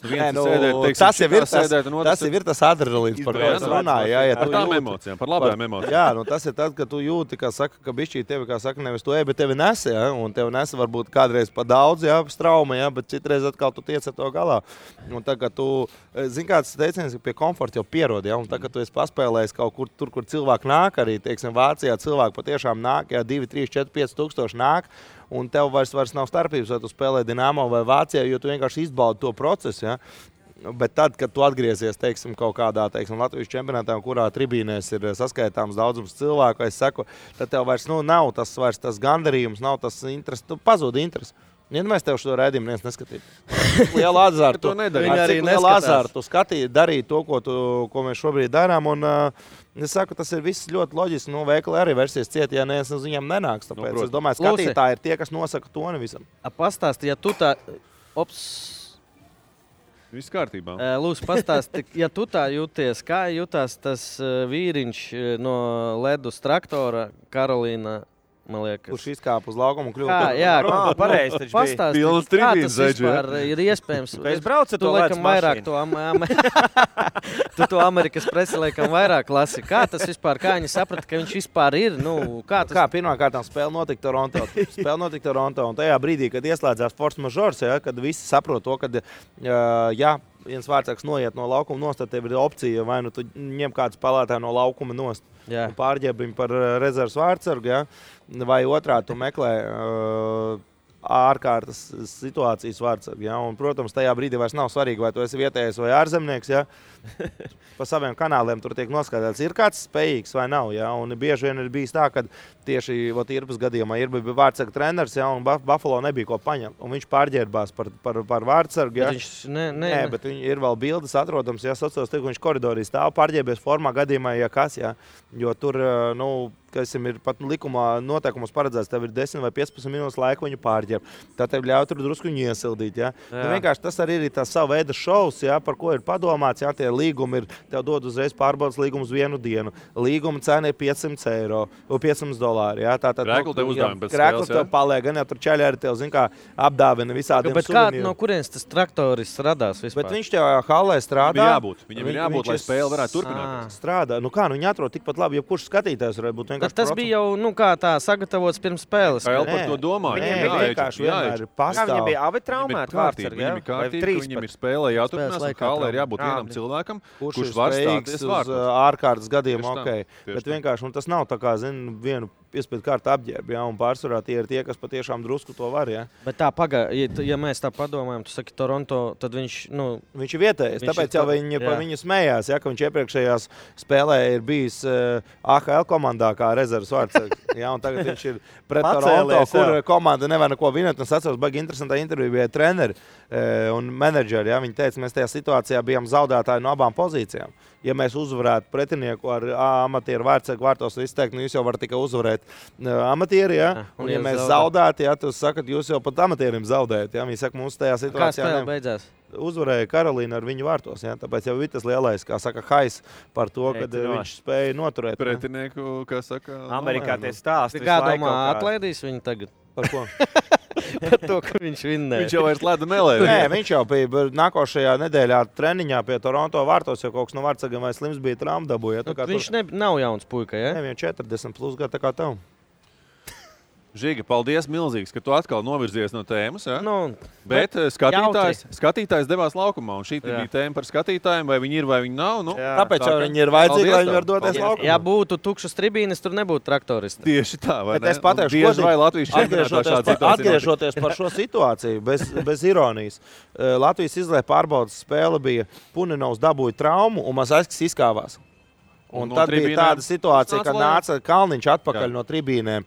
Un Kalniņam arī bija trauma. Ja, un vai Kalniņam bija tā trauma mazāka nekā Puninovam, un līdz ar to viņš varēja to spēli nospēlēt līdz galam. Ja man saskis par kaut viņu bija jāpamet laukums, un es atceros, ka man čēri stāstīja, vai tā ir taisnība vai nē, to jūs prasiet paši, bet Daugu viņš teica, ja kas es ģērbjos pa vārdsargu. Ja? Un tur arī, kā saka, man saskis teica, ka viņš nav tajā karstumā viņš neaizdomājās, ka tam tā kā vairs trauma ir, ja? Viņš nevar iet kauties, ja? un UTT, tā kā tas ir viens precedents. Kā Daugu viņš iztīros tādā situācijā? Zini, Radulovs labi vārtos spēlē, ja? Es domāju, ja Daugu viņš pateica, ka viņš var iet, viņš zina, ka viņš var iet, jā, un jautājums, protams, Kalnā viņš nekrist, ja? Ir spēlētāji, kas tiešām diezgan ok spēlē vārtos. Patiešām, jā. Un amatieru līmenī viņš būtu pat virs tā vidējā līmeņa, un pa futbolu nerunājot, ja ir ļoti labi spēlētāji, kas bumbu, kā saka, ķer, jā. Jā, bet treniņos nepavēlt viņu pārsvarā. Vārtsargā vajag baigāko lokanību, ja visiem spēlētājiem nav tāda lokanība. Tev vienkārši neaizķerties aiz ledus, ja tajā brīdī, kad tev kā aizsarga pie kājiem ir piesprādzāt, ja, pa lidojošu ripu. Es tev kādreiz ļaušu noķert pa gaisa lidojošu ripu cimdu, ja. Tev liekas, ka tā ir tā atsroka koordinācija, ja, ka tu jau neķer vairs mušu, ja, bet tā ripa jau arī nāk. Eģi, paldies tev, ka tu novirzījās atkal no tēmas, ja? Kungi, šai tēmai mēs šoreiz liekam daudz punktu, jo šī tēma ir ļoti pilnīga, ļoti gara. Pēc brīža noteikti parunāsim par netika pozitīvām lietām, par aplausieniem, netaisnībām un vilšanās brīžiem profesionālajā sportā. Ko uzdāvināt svētkos? Ar Akropolis dāvanu karti visas vēlmes vienā dāvanā. Ļauj saviem mīļajiem izvēlēties dāvanu no plašākā modes, restorānu un izklaides piedāvājuma vienu vietu. Akropoli – iepirkšanās un izklaides galvaspilsēta. Volkswagen Tiguan – perfekts balans starp izskatu un tehnoloģiju. Tagad ar ietaupījumu līdz 6800 eiro. Vairāk Volkswagen LV. Volkswagen.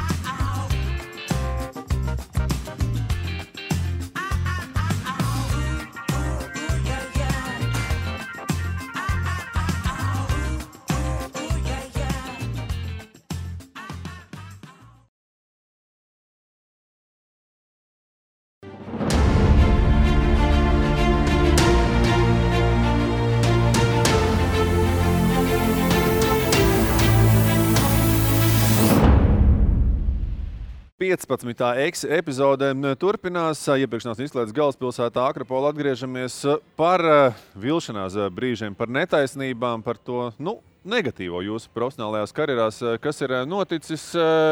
Kuram ir visvairāk uzreiz var pacelt? Man laikam ir vissāpīgākie. Tev ir visvairāk. Man vissāpīgākie bija. Kabatlakatiņi ir mums? Es atvainojos Salvetes studijā. Pietiks ar to roku, to dezinfikātoru. Jā, pirmā tāda profesionālā vilšanās man bija, tas laikam bija 2008. gads, kad mēs skaitījāmies, ka tikko uztaisīja Rīgas Dinamo, un bija komanda, kas bija bāzē, uz kā bāzes tika veidots Dinamo, bija Rīga 2000. Un bija baumas apmēram tajā īstajā Ziemassvētku laikā, ka komanda varētu arī, kā saka, tik likvidēta, vai vismaz tā mums pateica, ja, principā pārtulkoja viens otram.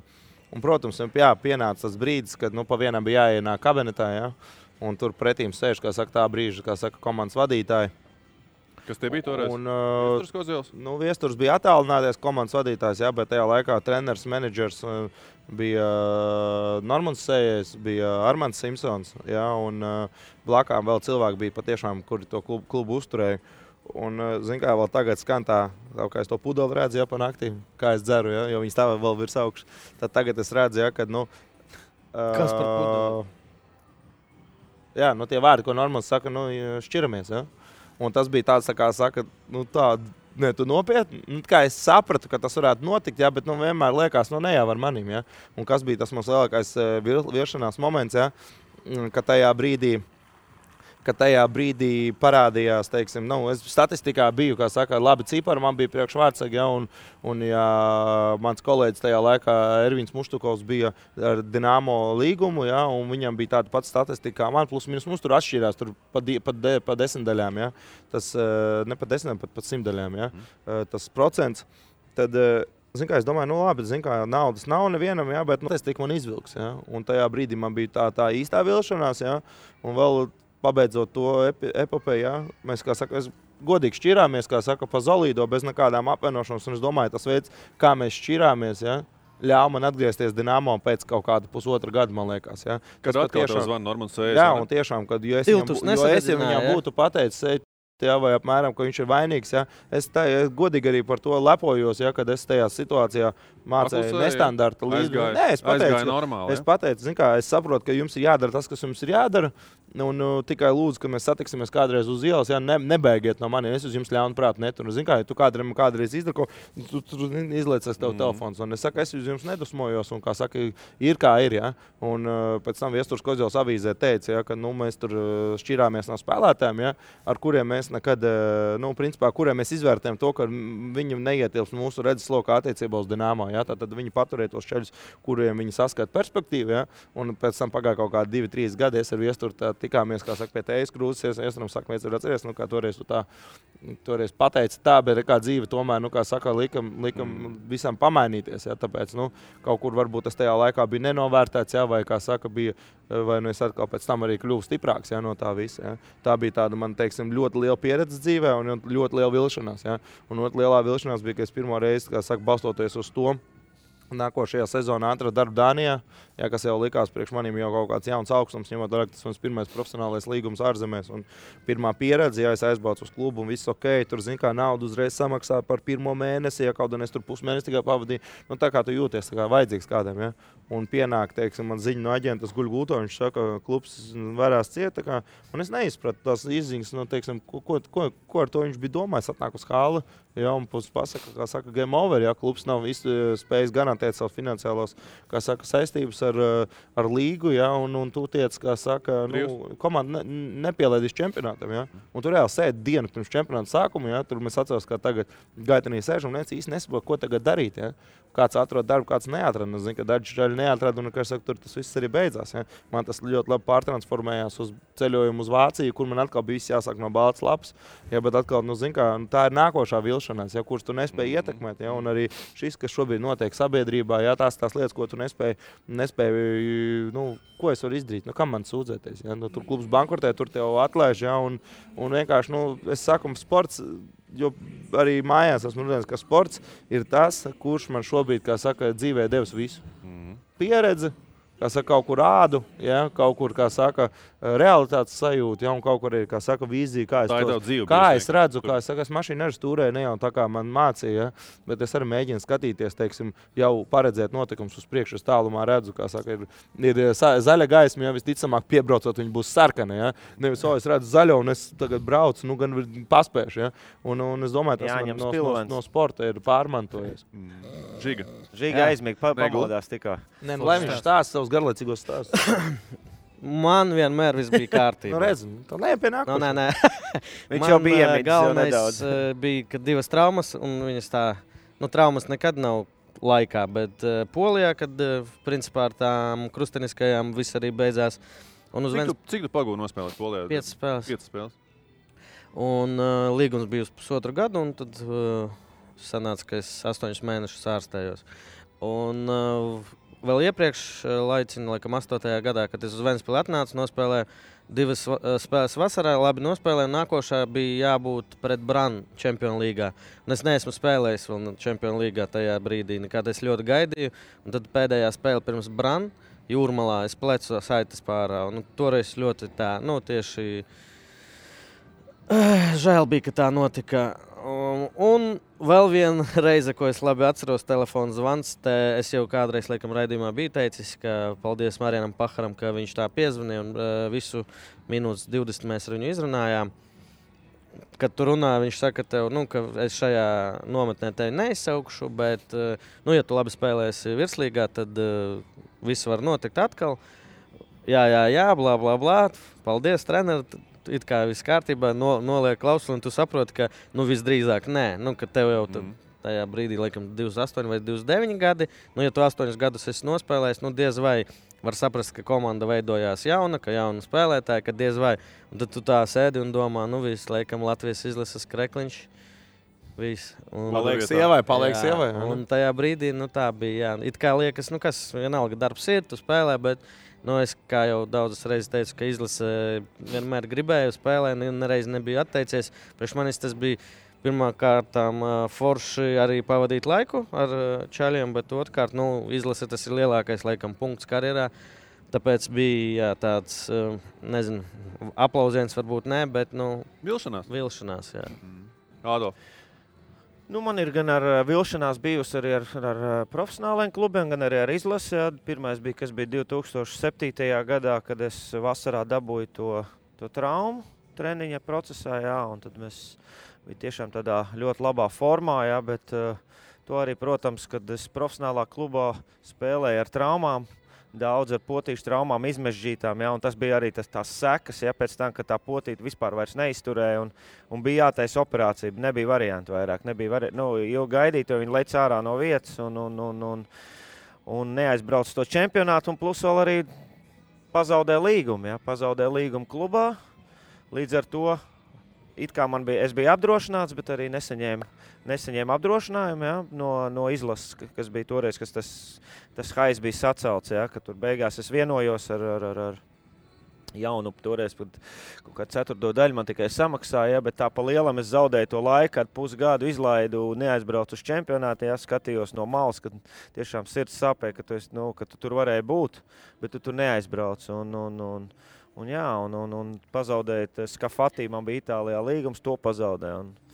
Un otrs bija 2009. gads, ja, kas bija tās diskvalifikācijas, ja, kad leģendārās diskvalifikācijas. Jā, par ko tur baigi ilgi es nestāstīšu par to, bet tas, kad vēlāk, pēc tam jau es turpināju spēlēt Spānijā un tu zini, ka tu tai izlasēji var palīdzēt un tu iedod tiem jaunajiem to, kas viņiem šobrīd vajadzīgs, ja, kas tādā ziņā savu pieredzi, ja, un bija tiešām žēl noskatīties arī tā, ka tu tur nevar spēlēt tajā brīdī savā labākajā formā, ja, ka tu esi labākajā brīdī. Jā. Tev vadot tās diskvalifikācijas profesionālā karjerā, pēc tam klubi, aģenti, ģenerāli menedžeri, viņi prasīja, kas tā par diskvalifikāciju? Nē, viņi tur prasīja, arī treneris prasīja, kas tur notiek un tā, un es teicu, protams, ka mums jau tur bija problēmas ar savienību iekšienē, ja, spēlētāji treneri ar savienību. Tu biji spiests par to runāt, ja? Protams, ka visu laiku jau runāja par to. Tas jau bija sacelts baigā mērogā.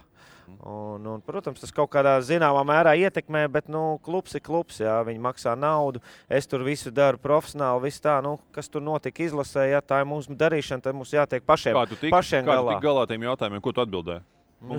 Bet mums jau bija nesaskaņas arī LBS, un tur tiešām nebija daudz lietas profesionālā līmenī, un tu pats, es negribu atkal stāstīt, kas tur notika un kāpēc, mēs jau par to esam runājuši.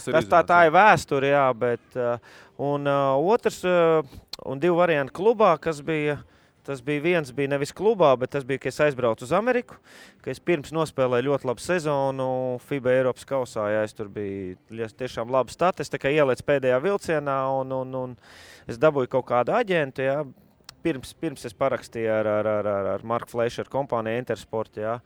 Un man kaut kā likās, ka viss tas process, viņš nebija pareizi sakārtojis, ja viņš bija ielicis pēc kaut kādām 3 nedēļām, man liekas, to workout ar kaut kādām 8 komandām uzreiz, ja. Un es tajā workoutā nebiju vēl savā labākajā formā, un tā kā, izkrit, nofēloja, ja. Un līdz ar to 8 komandas uzreiz es biju tur kaut kur grozījos pa 2. raundu, ja. Pirmā raundā man tur šances nebija tikt, ja. Un es sūdīgi nostartēju tur tajā vienīgajā, ja. Pēc tam es aizbraucu, protams, uz kaut kādām pāris NBA komandām, bet tas info jau aiziet, saprot, tas info aiziet. Es patraukšu tevi, tu Lebronam esi uzmetis to aliapu, ja? Tajā brīdī, tu atceries sevi tajā brīdī? Un ko tu domāji par viņu? Nē, tas jau bija tāds, viņš jau arī bija baigi jauns, vēl labi, tur baigais hypes jau bija par viņu. Jā, protams, mēs jau spēlējām pirmo maču, Summer League vispār bija aizslēgtām durvīm parasti, ja? Bet dēļ viņa mēs spēlējām Orlando lielajā arēnā, kur 17,000 skatītāji bija, ja? Un tur bija tiešām, tās bija baigās emocijas. Bet ja runājam par to Ameriku, tad jā, tad kaut kā tas aģents nesalika visu tā kā vajadzētu. Jā. Protams, arī veiksme un pats varbūt nebija līdz galam gatavs, bet tā bija kaut kāda vilšanās, ka es varēju labāk. Jā. Un pēc tam jau tas Grieķijas gads, kurš aizbrauc uz Grieķiju, viņš man ielika komandā, Man patīk ātrais basketbols, bet tu aizbrauc uz Grieķiju, kur spēlē 24 sekundes, ja, spēlē to ilgo basīti, ja, viņš ir priekš manīm, neder, ja, un tad es sapratu, ka tas aģents, viņš nav manējies, ja, un tad es arī, kā lai saka, pēc tam aizbraucu uz Vāciju, nomainīju aģentu, un man viss tā karjera arī aizgāja augšā. Un tas pēdējais variants, ko es biju pastāstīt, tas ir Malagas gads, ja, kad es baigi labi spēlēju, pirmo pusi sezonas, ja. Un komanda labi spēlē, mēs pat bijām augšgalā, mēs tikām top 16, bet tad sākās tās traumas komandai un arī man pašam visāds mikrotraumas, ja, un tos pēdējos 2 mēnešus vispār aizvedījām, nekā. Un atlaid treneri, vienu otru, man liekas, atlaid. Kas tur bija piemērs, vienkārši komandas kopējais? Ja tu sāc zaudēt 9 pēc kādas zaudējuma, mums kaut kā 4-5 traumēti. Bet kāpēc bija tā zaudējuma sērija? Tu pats saki, jūties labi. Nē, es jūtos labi līdz tam brīdim, kad sākās tās traumas, un es izlaidu nedēļu vai 2 tu izlaidi. Jā, tu jau lēni izēji no tā ritmā ārā, un es ne tikai vienīgais, tur jau bija vesela. Tur mums sēdēja malā, mēs jau redzām, tur vesela komanda sēž malā vienkārši. 5-6 spēlētāji, un tad tur nāca kaut kādi jaunie, un tā sezona viss kaut kā beidzās tik, ļoti negatīvi. Un tad es domāju, kā es varēju vēl solīt likt uz augšu, vai parakstīt es varēju pagarināt līgumu ar Malagu jau uz vēl 1 gadu. Un viss tas notika tā, kad es pēc tam Vācijā, tā kā solīt apakaļ, nevis solīt uz augšu vai turpatās, ja, bet es nolēcu kā lejā. Tas bija tāda neliela vilšanās, ja. Un kaut kā tā, ja paskatās. Kā ir ar treneru netaisnībām? Viens ir klubu vadība netaisnība, federācija vadītāja. Noteikti esat saskārušies, ka pašiem liekas, ka esat tur, nezinu, top formā, bet treneris pasaka, sēdi. Man bija 10. gadā, kad beigās es biju atzīts par labāko līgas spēlētāju un pussargu, bet sāku es kā rezervists, un es tajā brīdī jau spēlēju izlasē. Atnāca tas treneris Itālis, kurš vēl pagājušajā gadā bija Spartakā. Kaut kā viņš tā nesaskatīja manī kaut ko, bet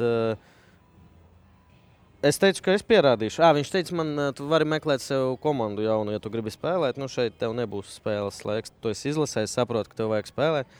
Es aizgāju pie prezidenta. Prezidents saka, ko viņš tur sadomāja. Es eju strādāt, pierādījis. Okay. Es sāku iet no soliņa un situ golus iekšā. Beigās, nezinu, es laikam līdz maijam vai jūnijam biju rezervists. Bet beigās jau pierādīju. Viņš tev atvainojas? Nē, viņš tad ļoti interesanti bija, ka viņš aizbrauc projām no Ventspils, un Sporta avīzē bija liela intervija ar viņu. Bija jautājums par maniem, un viņš pateica, tas bija psiholoģiskais gājiens. jā.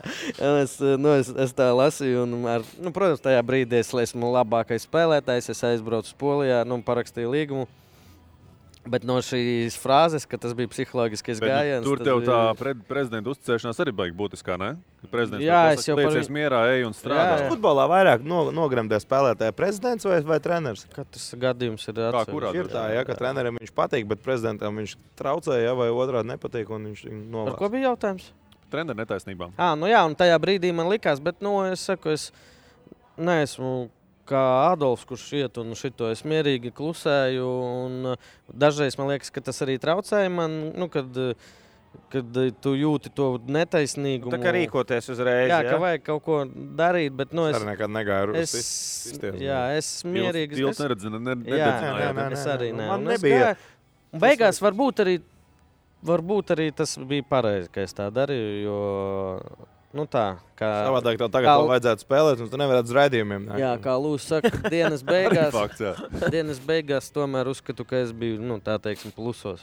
Jā, karjeras beigās, dienas beigās, ko tu vari secināt? Tavi treneri, kas tev ir, teiksim, varbūt netie taisnīgākie. Man nav bijuši, teiksim, tādi brīži, kad man vajadzētu bija vājš, tu saprati, ka tu esi vājš. Un kad es biju stiprs, es sapratu, ka es esmu stiprs, bet man treneru faktors nekad nav ietekmējis manu karjeru tādā līmenī, lai es par to varētu teikt, man tas treneris apturēja, tajā brīdī, kad es biju ceļā uz NHL, vai otrādi viņš man palīdzēja, ka es kritu no krājas lejā. Es nekad ar treneru nemeklēju to kontaktu tādu, lai man vajadzētu no viņa būt atkarīgam, jo es stāvu vārtos, viņš tur aiz borta, viņš vairāk tos spēlētājs tur mīl vai ienīst, jo viņam ir tuvāk, un tev vienkārši ieliek vārtos. Es saku, man Vācijā nevienu reizi sezonas laikā nenomainīja. Ja kā gāja valkumā, tā kā saka, palika. būtu. Neatceros, es jautājumu šo uzdevu. Kas hokejā lemj, kurš spēlē? Vārtsargu treneris vai galvenais treneris? Vienmēr galvenajam trenerim ir pēdējais vārds. Tur var vārdsargu treneris konsultēt ieteikt, viņš saka, es domāju tā, vai otrādi ir tāda treneri, kas nemaz neprasa.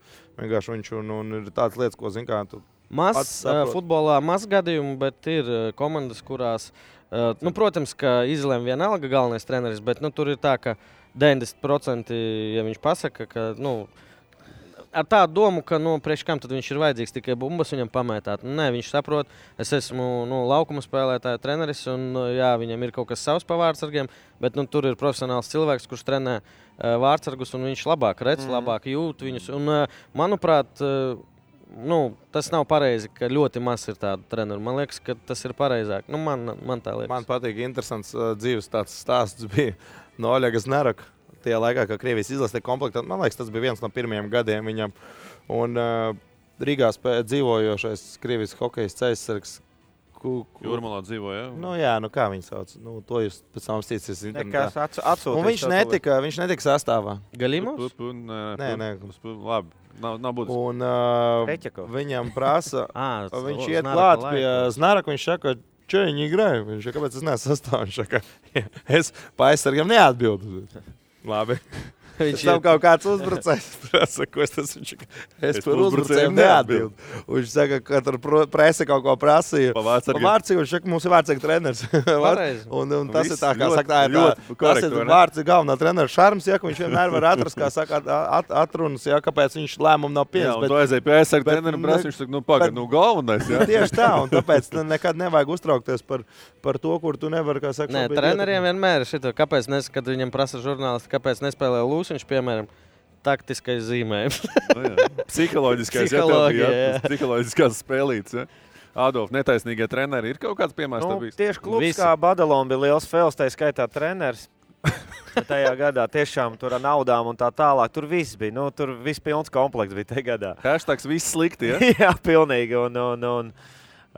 Jā, ka tu labi spēlē un tu esi, kā lai saka, tu esi top vecis un tev sāk čakarēt viņš, jā. Vienu maču tev uzliek tur speciāli 15 minūtes, jā. Sākās tev kaut kāds laiks, samazinās, nezinu kādā sakarā, jā. Un tas lapiņas, jā, ar tām statistikām, jā, kad viņš izvelk savu statistiku, jā, un tu labi nospēlē, bet viņš ieliek tev, ko gribi, jā, no sērijas, un pa savam kaut ko, jā, un tas, zin kā, un tās slavēšanas, zin, ka tu ieej video, un viņš sāk slavēt citu komandas spēlētājs un komandas, jā, ka tu jūti visus uztais pa superzvaigznēm, jā, tā kā tu dažreiz jūti, tas baigais vecis ir īsimā, jā, bet, kaut kā tā, un tas bija tāds Tā bija man diezgan liela vilšanās ar treneru, un mēs viņu arī beigās noņēmām.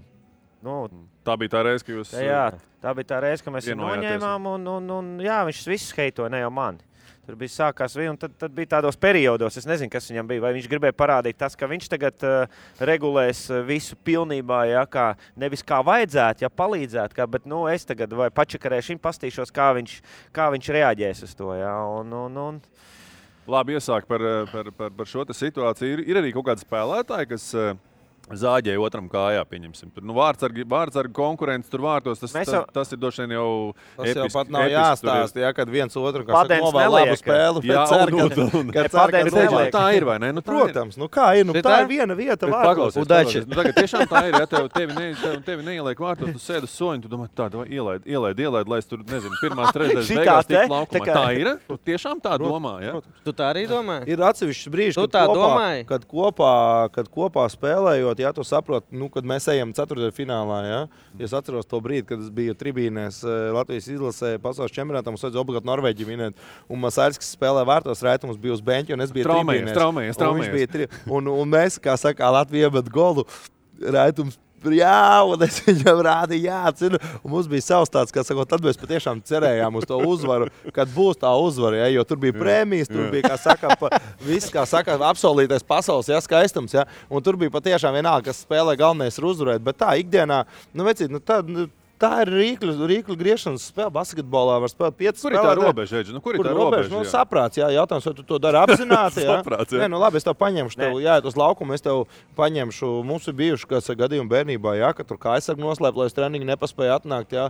Vai slīdu salauž, jā, vai tā. Nu, zin kā, tas jau ir tās saucamās, nu, tas jau ir nav interesanti. Iezāģē, tā, ka tu spēlē ar domu, kad, zin kā, kaut tik viņš nospēlēt slikti, lai es tiktu vārtos. Nu, pat ļaunas netaisa 95%, ja kurš sportists cer, jā, kad, nu, es saku, arī jums liekas, ka jūs tur Messi nepārdzīvot. Paskatieties, Manuels Neuers, jā. Ar Ter Stegenu, jā. Nu, viņi jau arī nesēž, viņi nesazvanās. Viņš kā baigi labi treneris tur ar vadību, tur diršās, jā, bet mēs abi divi šakalaģi, jā. Es atceros, viņi arī viens otru gaida, kad kāds nomirs. Nu. No manis bija tā, ka tu nespēlē, sēdi. Edžu, šajā laikā par nāvi. Nu, bet vecīt sports ir nežēlīgs. Protams, jā. Dzīve arī. Sēdi un domā tikai, nu, čipa, jo es jau stāstu arī raidījumā, ka man patika iziet uz laukumu, kad ir zaudētājos 0-1, nu, piemēram, un čipa kaut ko mainīt, un, nu, ja neizdodas, nu, sorry, nekas nesanāk. Jā, un tad tu sēdi un domā, tā jums, nu, tas nebija bieži, bet tā jums arī vajag, jā, es taču šonadēļ biju labs un neuzlikāt mani, nu, saņemt. Nu, bija tādas domas, protams, es domāju, katram. Visiem tā ir arī tā, kad jums bērni spēlē, tev bērns spēlē, un tu vairāk priecājies, tā, ka viņš ir laukumā, kā komanda uzvar, nekā viņš ir rezervē, un tur, zini, Midveģa visus goldus ir iemetis, un tu saki, bet, nu, zini, Kārlīt braucams mačī. Žiga, tu arī līdzīgi, kā Lūsis cerēja, nu, neiesiet, nezinu. Man būtu baigi labi, ja tas tagad gūt traumu. Nē. Bet ir arī tādi kadri, kas patiešām dzīvo līdz uz citu reģinu. Nē, man nebija tā. Es saku, vairāk bija, ja es redzēju, ka tas ir netaisnīgi, tad es sapratu, ka es vienalga tikšu laukumā, un man gribējās, lai komanda ir problēmas, lai es varētu viņus izlabot. Nu, jo es tajā brīdī jūtu, ka es varu domā, vai ne? Lai komandai būtu problēmas, es viņus varētu izlabot. Jā, un tad parādīt. Atkal kaut kāda, vai ne? Tāda jā, nu parādīt treneriem, ka viņš kļūdījās, ka man neielika spēlētos laukumā. Nu, tāda doma, tas, protams, ka nepareizi, bet, nu, es saku, Lūsis saprot, es domāju, ka vārdsargiem futbolā arī viņi tur, čipa viņiem savi tur rituāli pirms spēles. Es visu laiku domāju, laikam tagad, nu, sevī domāju, nu, 100 punktu. Nu, vārdsargiem vēl tas vēl trakāk. Tur jau tikai viens var būt tajos vārtos un viss. Un tas ir... Tu saki, ir tādi, kas dzīvo vispār uz citu rēģinu. Jā, ir tādi, kas ir mierīgi. Tu ej spēlē. Nu, es tāds vecie mani treneri, stāstu. Es savā laikā tur biju 3., 4. vārdsargs, jā. Un viņš saka, tur ir, bet tur tas Samalovs iet, viņš Tikā, kad trešais labi ir, jā. Es neatceros, kurš tur no vecajiem to pateica frāzi. Es atceros arī visu laiku. Čipa, nu, man prasa, ko nespēlē. Es saku, nezinu, vājš, nu, правильно. Игры реже, деньги те же. Tas ir arī, kā saka. Adolf komandas veselāk. Ir kaut kādi bijuši? Nē, nu, man vispār draugu uz laukumu nav. Jo es izēju ne tavā komandā, ne pretinieki, nē. Raidījumā arī tev nav draugu, es tā redzu. Tā ir, jā, sities uz laukumu pa savu vietu, jā, bet jābūt ir robežām, jā. Un man pārsvarā ir bijuši arī saspēles vadītāji, čomi, mēs ejam kopā ēst un tā tālāk. Bet bumbu viņš tā nedod, Nu, nē, nav tā, ka nedod, bet... Es pārtraukšu, jums citādāk, jums visi 12 bet vienalga tu sities pa vietu, kurš spēlēs vairāk un tā tālāk, jā. 13, 14, kurš nav pieteikumā, tikpat labi, nu. Arī Adolf, vai ne? Tu varbūt nebija tas gadījums, bet tāpat ir čaļi, kas cīnās par kaut vai priekļūšanu spēles sastāvā, protokolā. Ja tu iedomājies, ka tu netiec protams, sastāvā... Protams, ka tu esi sēdējis un domājis malā, jā, nu, bet tu ej un pierādi treniņā un eju ar viņu tieši, tad sities un treneris to redz.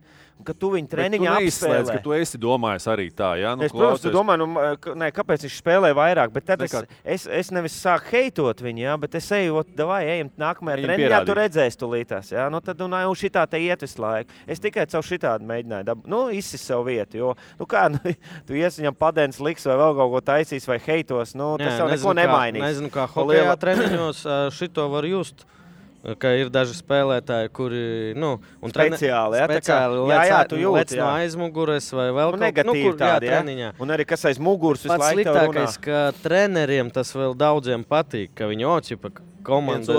Jā, čipa komanda dzīva, čipa, forši. Es uzskatu, ka pareizākais ir tikai...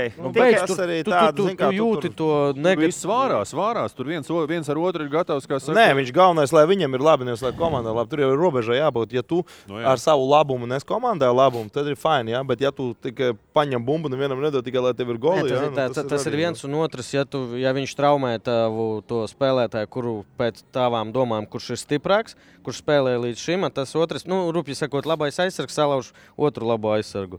Kāds labums? Nē, jā, protams. Ko, kungi, liekam punktiņu arī šai tēmai, vai pareizi sakot, kā Žiga vienmēr saka, liekam daudz punktu. Un pēc brīža parunāsim arī visai aktuālu tēmu, kā uzturēt sev sportiskā formā mājas apstākļos, jo ierobežojumu mūsu laikos pietiekami daudz. Tāpēc pēc brīža jau par to. Ko uzdāvināt svētkos?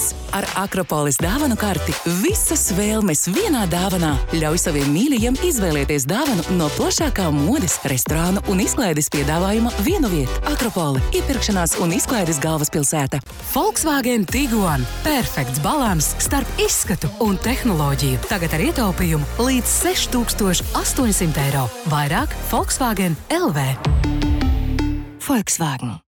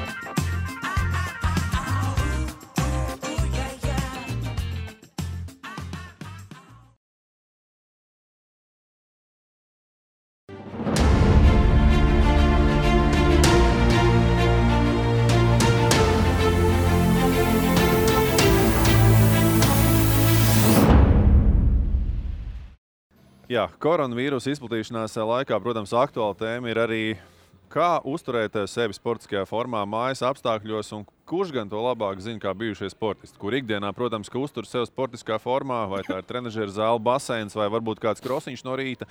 Kolēģi, kā ar jums? Divas lietas, es domāju. Seks ir viens Adolf, sāc tu. Man kājas sāp jau. 4 dienas mājās nosēž. Labi, Adolf, tātad viens veids, jā, tad seks, jā? Jā, ja sievai vai draudzenei tas patīk, kāpēc ne? Tas ir viens no tādiem. Pagaid, Adolf. Ja tā visu to nopietni dara. Adolfam, tad viss kārtībā, Bet, ja tā nopietni, tad, protams, mājās var atrast jebko, ko darīt. Tās pašas grīdiņas var taisīt, jā. Labi. Pumpēties. Ja ir kaut kāds stienīts, pievilkties. Kur tu stienīt izdomās mājas apstākļos? Man starp durvīm. Tad jā, kaut kur starp durtiņām nolikt. Labi, tas jau tāds bišķiņ ekstrēmāks ir mājās redzēt gadījumu. Bet visvieglākais ir pumpēties, piecelies no rīta, uzpumpējies, uztais presīt. Es runāju tā, bērnīgais pirmo reizi, kā saka, būtu iegājuši kaut kādā, sporta zālē. Kāds pumpēties? Tu cik tu reizes mūžā pamodies un sācis pumpēt? Ļoti daudz. Ļoti daudz, jā. Adolfs kačājās, protams, ka mājas apstākļos. Nevajag aizmirst par mežu. Mežā taču jau var skriet. Ventspilī ļoti labi, vai ne? Jā. Gar jūriņu. Jā. Gar jūriņu.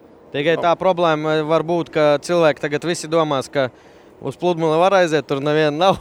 Atnāc un tur visa Ventspils. Tā kā... Kas vēl ir? Es domāju, ka divām lietām jāpievērš uzmanību. Tā ir ēšana, rīšana, ja?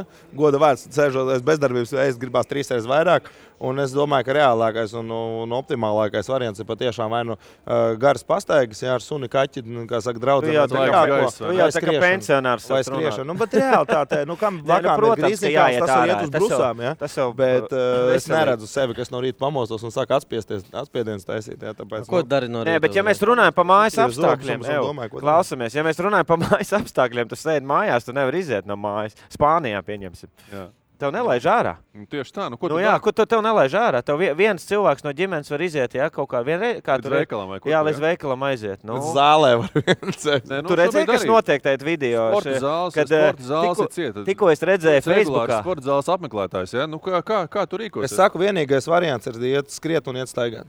Ja sākumā ir slinkums skriet, tad sākumā ejam staigāt, un ja tu jūti, ka tu pierodi pie tās kustības, tad var arī aiziet uzskriet, jā, jo grūtākais ir saņemties. Jā, grūtākais piecelties un sākt darīt. Pēc tam jau tu aizēji pēc kaut kādas, teiksim, dzīves saucienu. Bet es redzēju, ka tu esi arī šobrīd būtībā apņēmies ar visu šo sāku kaut ko arī darīt. Jā, mājās 2 bērni kaut kā jau jātiek no mājas. Tev bija manīts kaut kur jau. Jā. Ansējot. Jo nāc klubā Adolf arī ciet. Naktlubā ar cietu. Tā tad pa dienu es redzēju, tikko Facebookā bija. Nē, klausties, bija logi, tu man ļaus pastāstīt. Jā, davai. Tur bija uz platformiņas viens džeks tā un vada aerobiku. No logiem viss. Arī. Mauc, jā. Kaut kas tāds. Jaunajā teikā kā reizi, tur lejā ir tas pagrabs uztaisīts. Bet īstenībā redzēsiet, pēc 2 nedēļām jūs pateiksiet, ka forši. Nu, kad tu ar bērnu? Labā sportiskajā formā. Pirmkārt formā, otrkārt tu labāk iepazīsti savus bērnus. Sievu. Uzzināsi, kurš ir tavs. Vispār tu uzzinās, ka tev sieva beigās ir. Jā, tāpēc es saku, arī daudz nodzersies pieņems. Tas jā, žēl tevis, bet ko darīt. Esi uzmanīgs. Jā, bet kā pielāgojas šādiem apstākļiem mūsu draugi Reinis Nitišs, Kaspars Stupels. Mēs viņiem to pavaicājām, un šobrīd mums ir iespēja to paskatīties. Pēdējās 3 dienas tiešām bijušas tādas savādas, un man liekas, ka tas ir laiks, kad mums visiem ir jāadaptējas situācijai, kā mēs spējam, un jāsaudzē sevi. Manu treniņu procesu koronavīrus ir ietekmējis vistiešākajā nozīmē, jo nākamās nedēļas beigās mums bija plāns doties uz Somiju uz 2 dienu testiem, trenēties pa ezeriem, bet lidmašīnas neceļās un nenolaižās, un uz kuģi arī bailes skāpt virsū, tā kā viss ir atcelts. Bet labā ziņa ir, ka 2 dienas esmu jau nosēdējis mājās un veltījis laiku savam bakalaura darbam. Man viņš ir šī gada jūnijā jāizstāv, un ir bijis tāds miers, un man liekas, ka tas arī ir tāda piespiedu atvaļinājums ļoti daudziem cilvēkiem, un visi ikdienas steigās skrien, darās, streso, tad tagad ir vienkārši, tu esi bezspēcīgs, tev ir jāpavada laiks mierīgi, darba režīms arī stipri vieglāks un var ievilkt elpu. Tā kā esam visi kopā, sekojam līdzi norādījumiem un nedaram muļķīgas lietas. Saudzējam sevi, saudzējam sev visus apkārt, un es ticu, ka pavisam drīz mēs tiksim tam pāri un varēsim atkal skriet, stresot, darboties un ieiet tikdienas ritmā. Arī mani esošā situācija ir ietekmējusi un sacensības ir atcēlušās uz, teiksim tā, noteiktu laiku, bet kas zina vēl kāda tā situācija būs. Pasaules čempionāts ir atcēlies pa mēnesi vēlāk, tā kā jāgaida nedēļa no nedēļas jaunumi un redzēsim, kā tā situācija mainīsies un kā būs sporta zāle ciet, braukšanas treniņi. Nav iespējami, droši vien, ka jāiet vairāk ārā svaigā gaisā, jāminās ar riteni, jāskrien, jābrauc ar rollerslēpēm un jāuztur sevi formā. Protams, ir jocīgi, kad tu esi entos mēnešus gatavojies kaut kam un tas nenotiek un atceļās uz. Es gribētu teikt, ka uz nezināmu laiku, protams, ir nolikti kaut kādi termiņi, bet, protams, tos termiņus viņi var pārcelt un skatīsies tikai pēc situācijas. Droši vien, ka nometīšu mazliet intensitāti nost, jo tai top formai šobrīd nekādas nozīmes īsti nav. Jādara tas, ko esmu darījis līdz šim, un aizpildīšu savu ikdienu tāpatās ar treniņiem un uzturēšanu sevi formā un veselīgu dzīvesveidu un gan jau, kad viss būs kārtībā. Šis pierāda, cik tomēr mēs esam visi vienlīdzīgi un vienalga no kādas valsts tu esi un kādas tautības un kādas ādas krāsas cilvēks tu esi un visu tas ir ietekmējis un diezgan, es gribētu teikt, visu pasauli tā kā vienojas.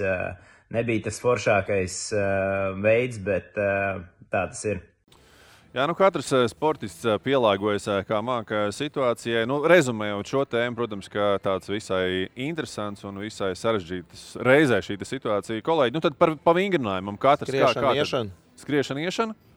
Pietupieni un ēšana. Paēst un pietupties? Ekstrēms seks. Ekstrēms seks. Jā, tie ir būtībā ieteikumi. Klasiskākās versijas. Bijušajiem sportistiem. Un, kungi, mēs noteikti no raidījuma puses arī aicinām cilvēkus būt atbildīgus, vai ne? Pēc iespējas mazāk kontaktēties ar nevajadzīgiem cilvēkiem, vai ne? Un noteikti, ka arī mēs šajā brīdī dodamies karantīnā savā ziņā, vai ne? Tā, ka, jā. Nenoteiktu laiku. Uz nenoteiktu laiku. Šai ziņā varam teikt paldies, ka skatījāties un tiekamies. Cerams, ka jau pavisam drīz. Visu labu!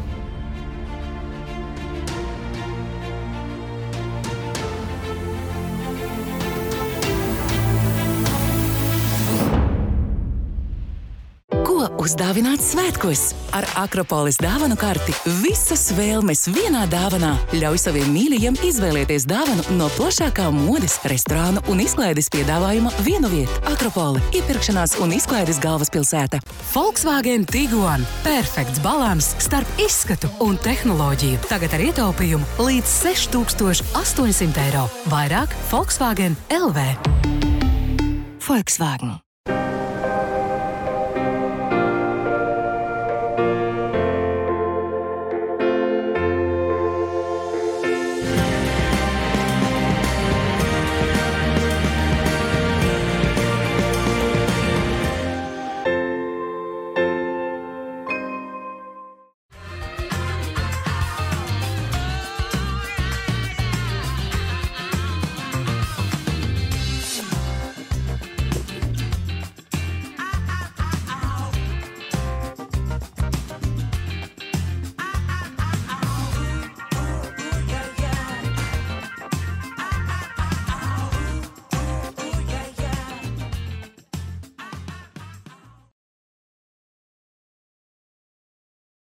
Tikšanās vieta, iepirkšanās un izklaides galvaspilsēta Akropole.